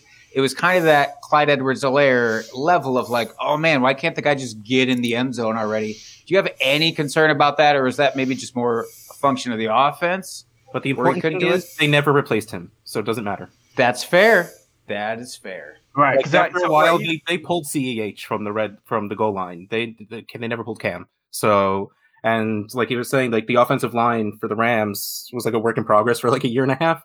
So like it came together, last year. So if they can even build on that even more, just to get that push from that one, or just get him like a little spring in his shoes so he can get over them. There's no reason to think that he can't improve on that. So the fact that they didn't replace him, I think, speaks more than what his efficiency was or any of that. It doesn't matter as long as it's like drops for a wide receiver. That just means he's getting targets.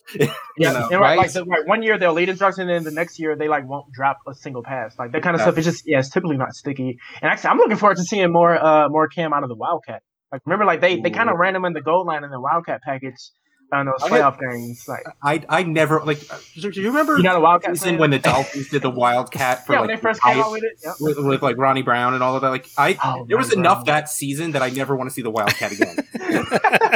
What about when the Dolphins used their kicker or punter last year in the Wildcat? Was that not pretty amazing though? You love to see that happen. Okay, yes. Like anything that can glorify the punter a little bit, then let's do it. Get it on the field, right?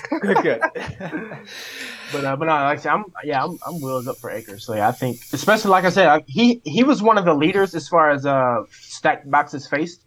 Just because, like I said, once they got towards the end of the year, it was like McVay. When Malcolm Brown is in, we're passing. When Cam Akers is in, we're running. So they just like anytime he was in, like people just stacked the box against him. So with Stafford on the line, I think it'll open up stuff for him. Jackson too. Yeah, I'm excited about it. So is there any concern that maybe they learned from the Todd Gurley experience a couple years ago where they ran him into the ground. He ended up with this arthritic knee, probably something he had before that. But maybe it is more of a split backfield now, and they don't want to wear down their number one guy. And I just don't think they'll pay him. Exactly. I was about to say, they don't care. Like they plug and chug these running backs. Just like you said, run them to the ground for 4 years and draft somebody else. Like I said, it doesn't catch up into them until they're Todd Gurley's age, and that's the lesson they learned is the contract, not running them to the ground.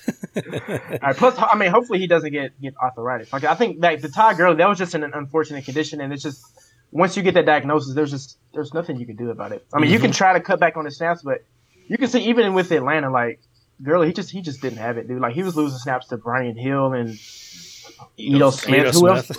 Olsen, whoever, like they just Quadre, my guy Quadre. I wanted it to happen so bad. So many times. I would stash him for a little while. I didn't really keep him for too long, but he was kind of one of those late round stashes for me. All right, well, let's move on to the bottom dwellers of the division here, San Francisco. Again, we didn't even invite anybody on for them. That's how little we think of the San Francisco 48ers. Am I right? Am I right, everybody? You Shanahan. So obviously they had their share of injuries last year, especially on the defensive side, which I think really impacted the offensive play.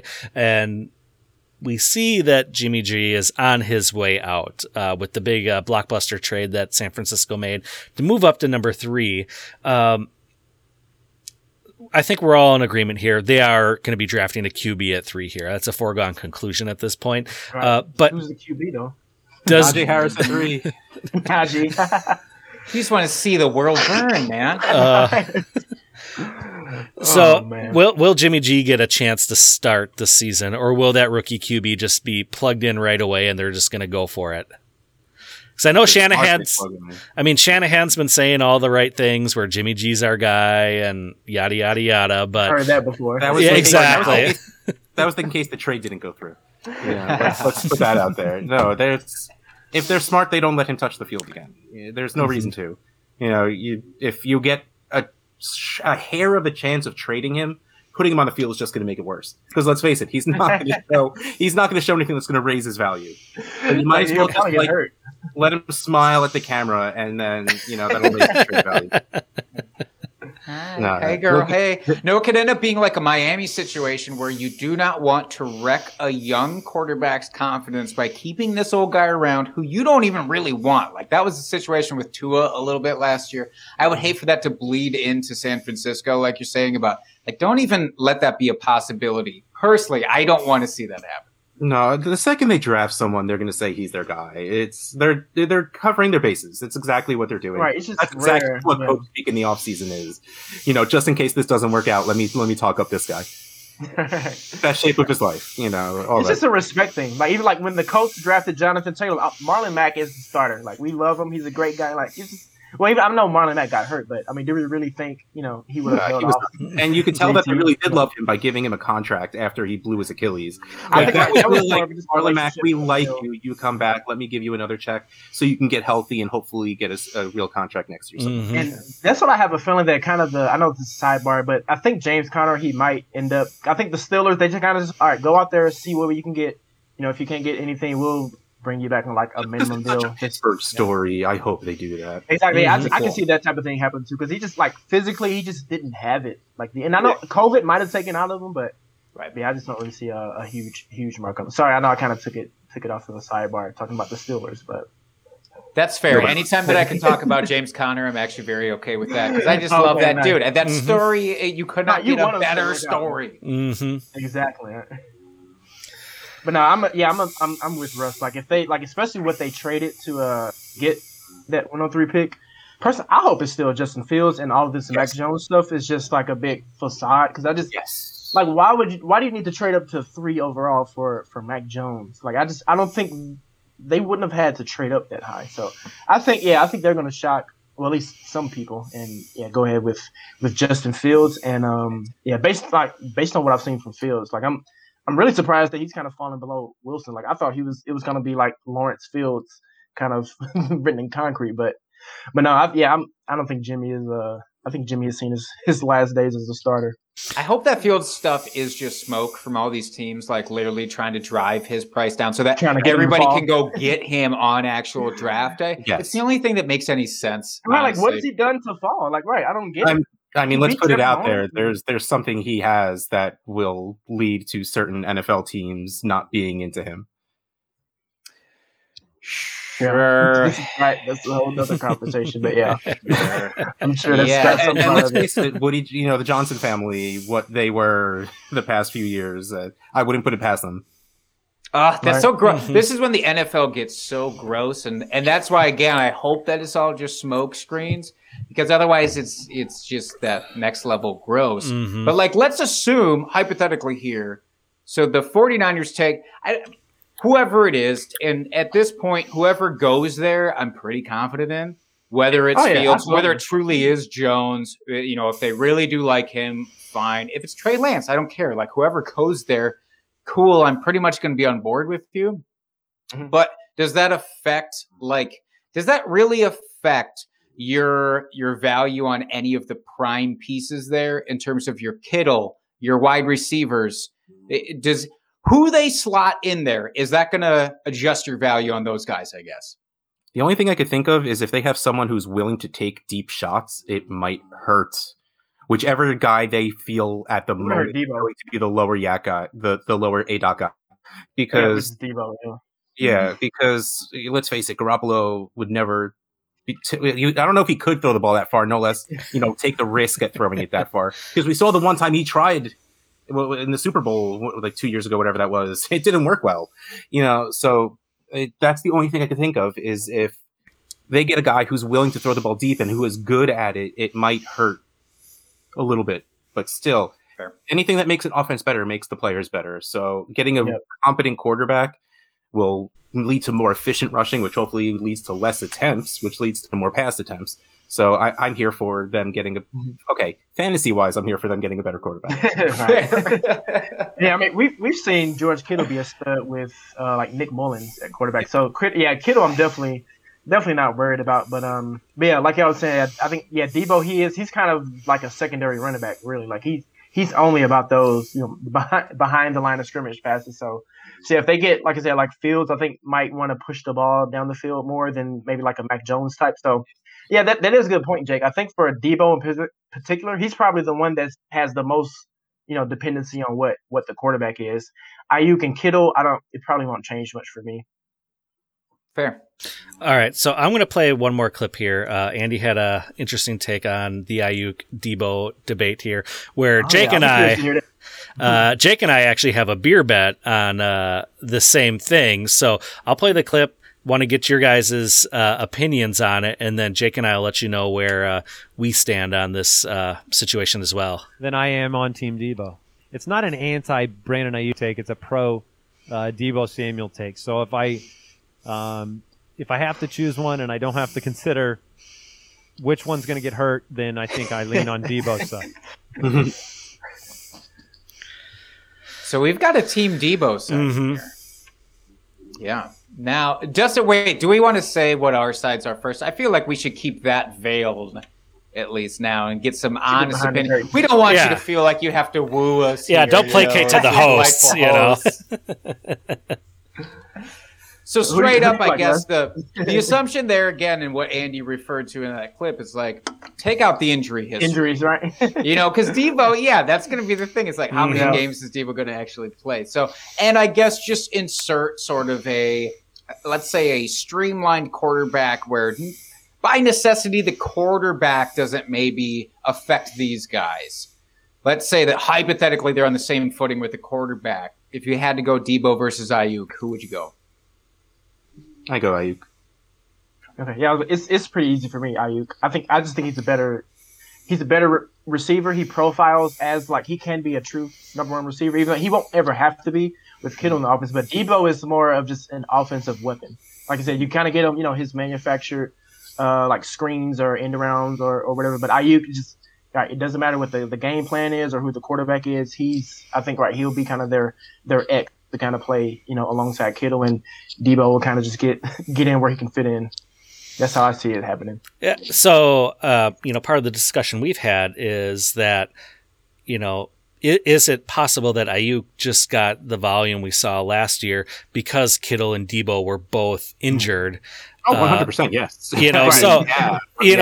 So the big discussion here is how does that all play out once all three are healthy? Obviously, we know Kittle's going to get his. That is the number one option in that offense. But which one of those players is going to be the better value between the wide receivers?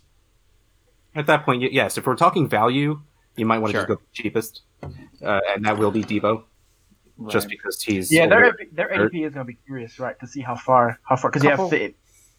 Couple rounds, maybe? Do we think it'd be a couple of rounds difference? Do you think? Wow. Yeah, I'm about to say if it's pretty close, then I might kind of snag Debo. Like I guess I'm kind of expecting Debo to be kind of the forgotten man. Well, not completely forgotten, but I would have guessed like Ayuk would be at least like 4 or 5 because he was like a wide receiver 1 status last year. So obviously like with Debo and Kittle back, he won't get that range, but he could still be a solid wide receiver 2. Kind of the mid and low end versus Debo is going to be he's like that flex kind of wide receiver 3 for me. All right, so I pulled up. I know you said you're mostly redraft, but here I pulled up DLF ADP for March. Ayuk is wide receiver 21, coming in at an ADP of about 48, and Debo is wide receiver 37 with an ADP of about 72. That's going to be a big gulf, and I don't know if it closes. By the time we get closer to the drafts that's going to be at least, it's going to go further. It's going to get 4 to 5 rounds at a minimum. Then to your point there, Andrew, like it's not going to be close. It's not going to be close for value or it's not going to be close for their ADP. Even at that point, let's say that their value is a full 5 rounds apart. Are you both still Team Ayuk? As long as Ayuk I can get in like the 5th round. Yeah, I was about to say like if Ayuk he's kind of sneaking up into that top 20 receiver range, that might be a little rich. But if he kind of stays like right where he is, I would still go ahead and go with Ayuk because I'm not sure just like Debo is going to be very very reliable when everybody is healthy. Dustin, we've been a full split now. We are a full bottom side of the screen and a full top side of the screen.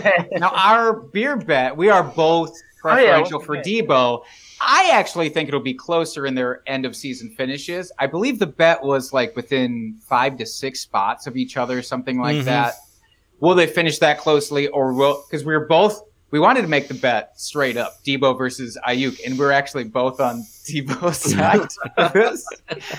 And so it became like, well, how far apart are they going to finish from each other? And Dustin, you're definitely much higher on the Debo side than I am. It kept telling me, because I believe it's going to be closer, and Jake, you think it's going to be further away? I think it's going to be closer. I think it's going to be close. I think they will be very close to each other with end of year finishes. Because, Andrew, as what you said earlier, is like, he's a guy where you kind of manufacture touches, but I think that Shanahan's offense is going to manufacture those type of touches because they're so focused on their players, like a Belichick. You know, like we don't just run a scheme all the time. We run a scheme to fit the players that we have. Well, they absolutely got the players to fit their scheme. Like they absolutely did. Like they spent up. They didn't have to draft Ayuk that early, but they knew he was the perfect fit for them. So you might as well just go get him, right? Yeah, like the people laughed at him too when he was drafted. Like, what the hell is he doing? But yeah, Ayuk now it's dynasty after seeing what the Dolphins did, and the Rams and Detroit. But 2 years ago, it really was, or last year, like. You don't just trade back 5 spots because you can get your guy a little later. Like, that's not how the NFL draft works. Okay, so, yeah, Justin Jefferson might still be there. I don't remember if he really was. I'm just saying this off the top of my head. But, like, Ayuk is the better fit. We're not going to be dumb. We're just going to take this because the chances are if we get anyone to trade up 4 or 5 spots, it's not worth the 6th round pick of chance of losing our guy. So let me just take our guy. Yeah, it makes sense. Fair. Dustin, do we feel like we're on our heels here? Do we need to adjust things? No. Do not. Oh, my flag is planted, man. I'm not getting off this hill. Wrong take.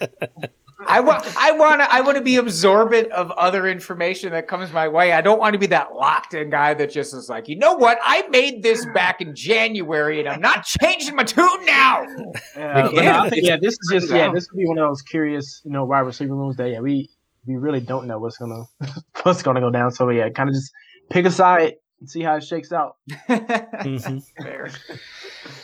And what are the chances, do you think, that San Francisco drafts another running back here? High. I mean, they need to have another one. I mean, they lost Tevin Coleman, so I mean, they need someone to replace him. They got to have at least 7 running backs on their squad at any given time. So, but I was kind of thinking. I said this earlier this morning, actually kind of guessing my my main running back spots. So I would have been in that same camp too, but once I kind of started doing the math of how many viable rookie running backs are there and how many openings are there, I actually think San Francisco is probably more 4th or 5th on the list of running back need. So I think Falcons will take a running back before them. I think the Jets will. I think the Dolphins will. And at that point, I think it's kind of between the Steelers and the Cardinals. As far as there could be 5 other running backs that go for, and then at that point, San Francisco is taking. I mean, who's the 6th best running back in this class? Somebody like Jamar Jefferson or something. So I actually think between what are their running backs? Mostert and Jeff Wilson. Yeah, they might end up kind of sneaking past free agency and the draft and kind of going into the season as the top 2 guys. Because like I said, there are only so many running backs that are starting caliber of this class, and I just think other teams need it more than them. Yeah, they're not going to spend real capital on a running back. They don't. Right. I mean, they'll get guys they've had. Yep. Yeah, like Jerick McKinnon. They're going to wait. That's fine. And it never. Shanahan offenses, even his father, it never mattered which running back. He could plug one of us in there, and we'll get 75 yards at least. No, maybe I will get a firm 8 yards on the season. On the season, good for you going positive yards, man. But like I said, we've seen pretty much any capable NFL running back light it up in that system. So yeah, I don't think they're going to get any of the the top running backs. It'll probably be somebody like the 4th or 5th round. Do you think that they could go on the really delayed wait for free agency to get one of those? I mean, Jerick McKinnon was a free agent pull that they got, not so long ago because he was cast off from Minnesota there. Is there anybody that's even lingering right now that kind of makes sense for them? I hate to keep throwing around James Conner, but he is just the man without a land right now. if they not are better than waiting. Mostert, though.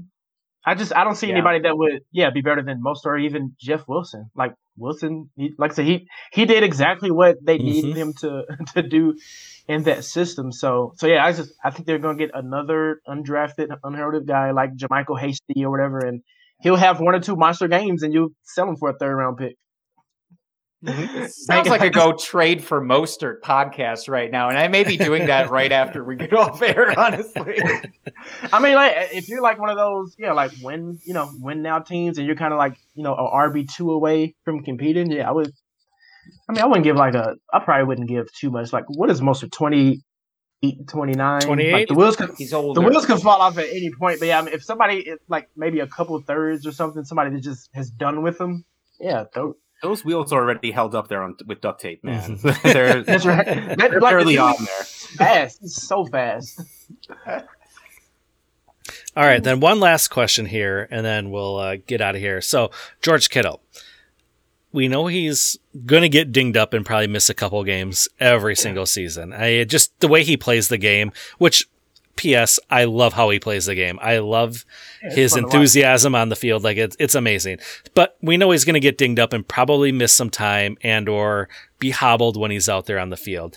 Is he worth taking in round 2 for redraft and or dynasty purposes? Yes. 100%. I still think so, man. Yeah, like 12 games of Kittle is better than like 75% of the other tight ends for the rest of the season. Like after seeing what Kelsey did for so many teams this past year, like I'm all about reaching for like top 3 tight ends. For the positional advantage, it's absolutely worth it, especially if there's an ounce of premium for tight end scoring. Yeah, easily the 2nd round. I'd take Kittle. Well, I'd take Kelsey in the 1st, but Kittle in the 2nd. Right. Yeah. And to me, I was like, I wasn't really part of that. Like, I always just felt weird about taking a tight end in the 1st round. But like, after this past year, like if I'm taking Kelsey after probably like Saquon, CMC, maybe like Dalvin Cook. But like after those, bell cow running backs, I'm taking Kelsey. Just like I said, when you score 10 more points on average than every other tight end, it's just like a cheat code pretty much. Yeah, I drafted Kittle in Scott Fishbowl last year, and even like those 6 games that I got of him, and I took him in the 2nd round. I was like, I'm so happy with this guy. Like, what was I going to get other than Kittle? Does it matter? No, I'm fine. Like, I appreciate your 6 games, George. Yep. Yeah, but man, just give us at least 14, George. Let's get 14 out of it, man. Yeah, absolutely. Football is better when Kittle's on the field. For sure. All right. Well, I think that's it, unless you guys have any last thoughts here. I do want to get each of your takes on how you think the teams are going to finish in the division here. And really lean into your homer bias, too, if you so choose.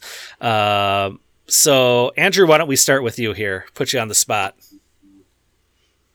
All right, I'll start from the bottom. That's easier. So I think the 49ers. They're going to be a team to continue with in the next couple of years. But I think this year they'll probably kind of have to take the seat back. God, you can do it, man. I'm going to do it too. Yeah.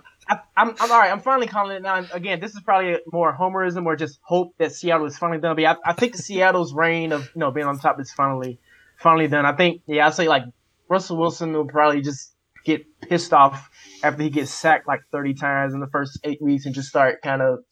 Well, I mean, he's not going to give up because he's not that type of guy. But yeah, I don't know. I think I'm just kind of putting that in the atmosphere that they'll kind of just do this little mini meltdown and go like.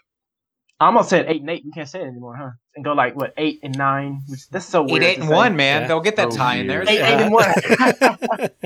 So yeah, I would say put Seattle 3rd and then like Arizona 2nd. I'm calling it. I'm saying the Rams. I'll say we take the division and Stafford is the quarterback that McVay has been looking for, and it's a happy marriage that leads to a full NFC West.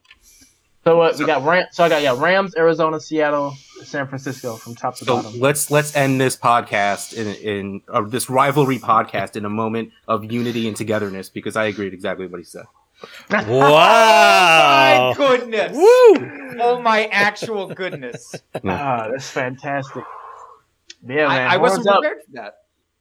Getting back, dude. I think it's just the truth. Like Goff was what was holding that team back. Like, just you don't even need 10 other dudes. Aaron Donald by himself can run a defense. You know, and they have, and not to mention they have really good players at every position. Like, no, like seriously, if Stafford can just pick up that offense quickly enough, like, and there isn't like that, you know, like Shanahan, the first year of a Shanahan offense was a little rough. Like, if he could just walk in and take up that offense, but he's been in a lot of offensive Stafford, so he might be just better at up by now. I can imagine it kind of being like with Brady and the Buccaneers, where like every now and then you'll kind of have that, you know, what the fuck game. We're like, all right, what's going on here? But, you know, by the end of the year, if they can kind of get on the same page and start clicking. And the other thing we didn't really mention too was just with the Cardinals, the offensive line upgrades. I will kind of commend them for, and that's one of the reasons why I ended up putting them over Seattle, because I think like with Rodney Hudson and I can't remember who the other linemen they picked up recently, but I think they're definitely beefing up that offensive line, which for them, like Goff was holding back the Rams offense. I think the offensive line was kind of holding back the Cardinals offense from kind of being a top tier one. So I think the Cardinals and the Rams will kind of have a fun battle for the top this year. Yep, I'm here for it. I love this. Let's Look go. at what we did, Dustin. Dustin, it's easy to be this way in April. Wait till September. Like, you know, you guys, I'm going to look for the Twitter exchanges come September and October where you're just at each other's throats constantly. Absolutely, right? This will all go out the window. But I love this moment of peace that we've been able to achieve. I'm going to use all capitals and exclamation points, being like, "You are a beautiful man, and you called this right."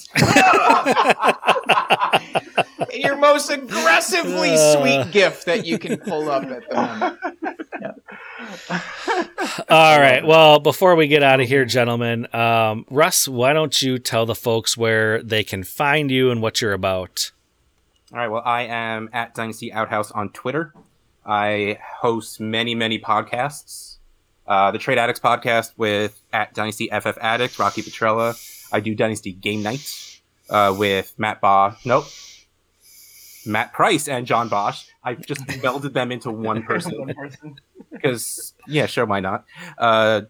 Dynasty Addicts Podcast Network is my podcast network with, I can never remember. Hold on, I have a mouse pad right here. Trade Addicts, Fantasy Timeline, Dynasty Junkies, and Get Real with Casey Kasem. Subscribe to that to get all those awesome shows. And then, of course, the DLF family of podcasts where, too many shows for me to remember, and I don't have a mouse pad for that. So, but yeah, open a podcast and there's a chance I might be on it. So that's cool. That's really about it. Say hi to me on Twitter. I like talking to people. All right, and Andrew, where can people find you and what you're doing? Yeah, man. So I'm at Drew Met, DREWMET_FF, and I'm actually more just about content creation. So I write for a few different sites, mainly focus on Dynasty content.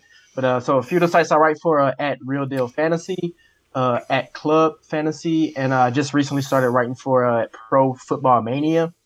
So again, every now and then, just kind of be on the lookout for some Dynasty articles. I'll drop, just kind of giving my advice or some guys I like to sell or buy on, and then every blue moon I'll kind of make a facial appearance with a good show on facial appearance. That was bad wording, but no, that was perfect. No, I loved every second of it. Single thing about it. Every now and then I'll show my face on a fun pod like this, but yep, that's me, man. Just the Dynasty guy. All right. Well, thank you, gentlemen, for coming on. It was a real treat, and you're welcome back anytime on our show. Jake, why don't you tell the folks where they can find you out there? I'm on the Twitter at Jake Trowbridge. And you can find our podcast at Drinking Fantasy on Twitter, and you can find me at FF Dusty Dog. And until next week, folks, keep drinking and talking fantasy football. Cheers, FFers.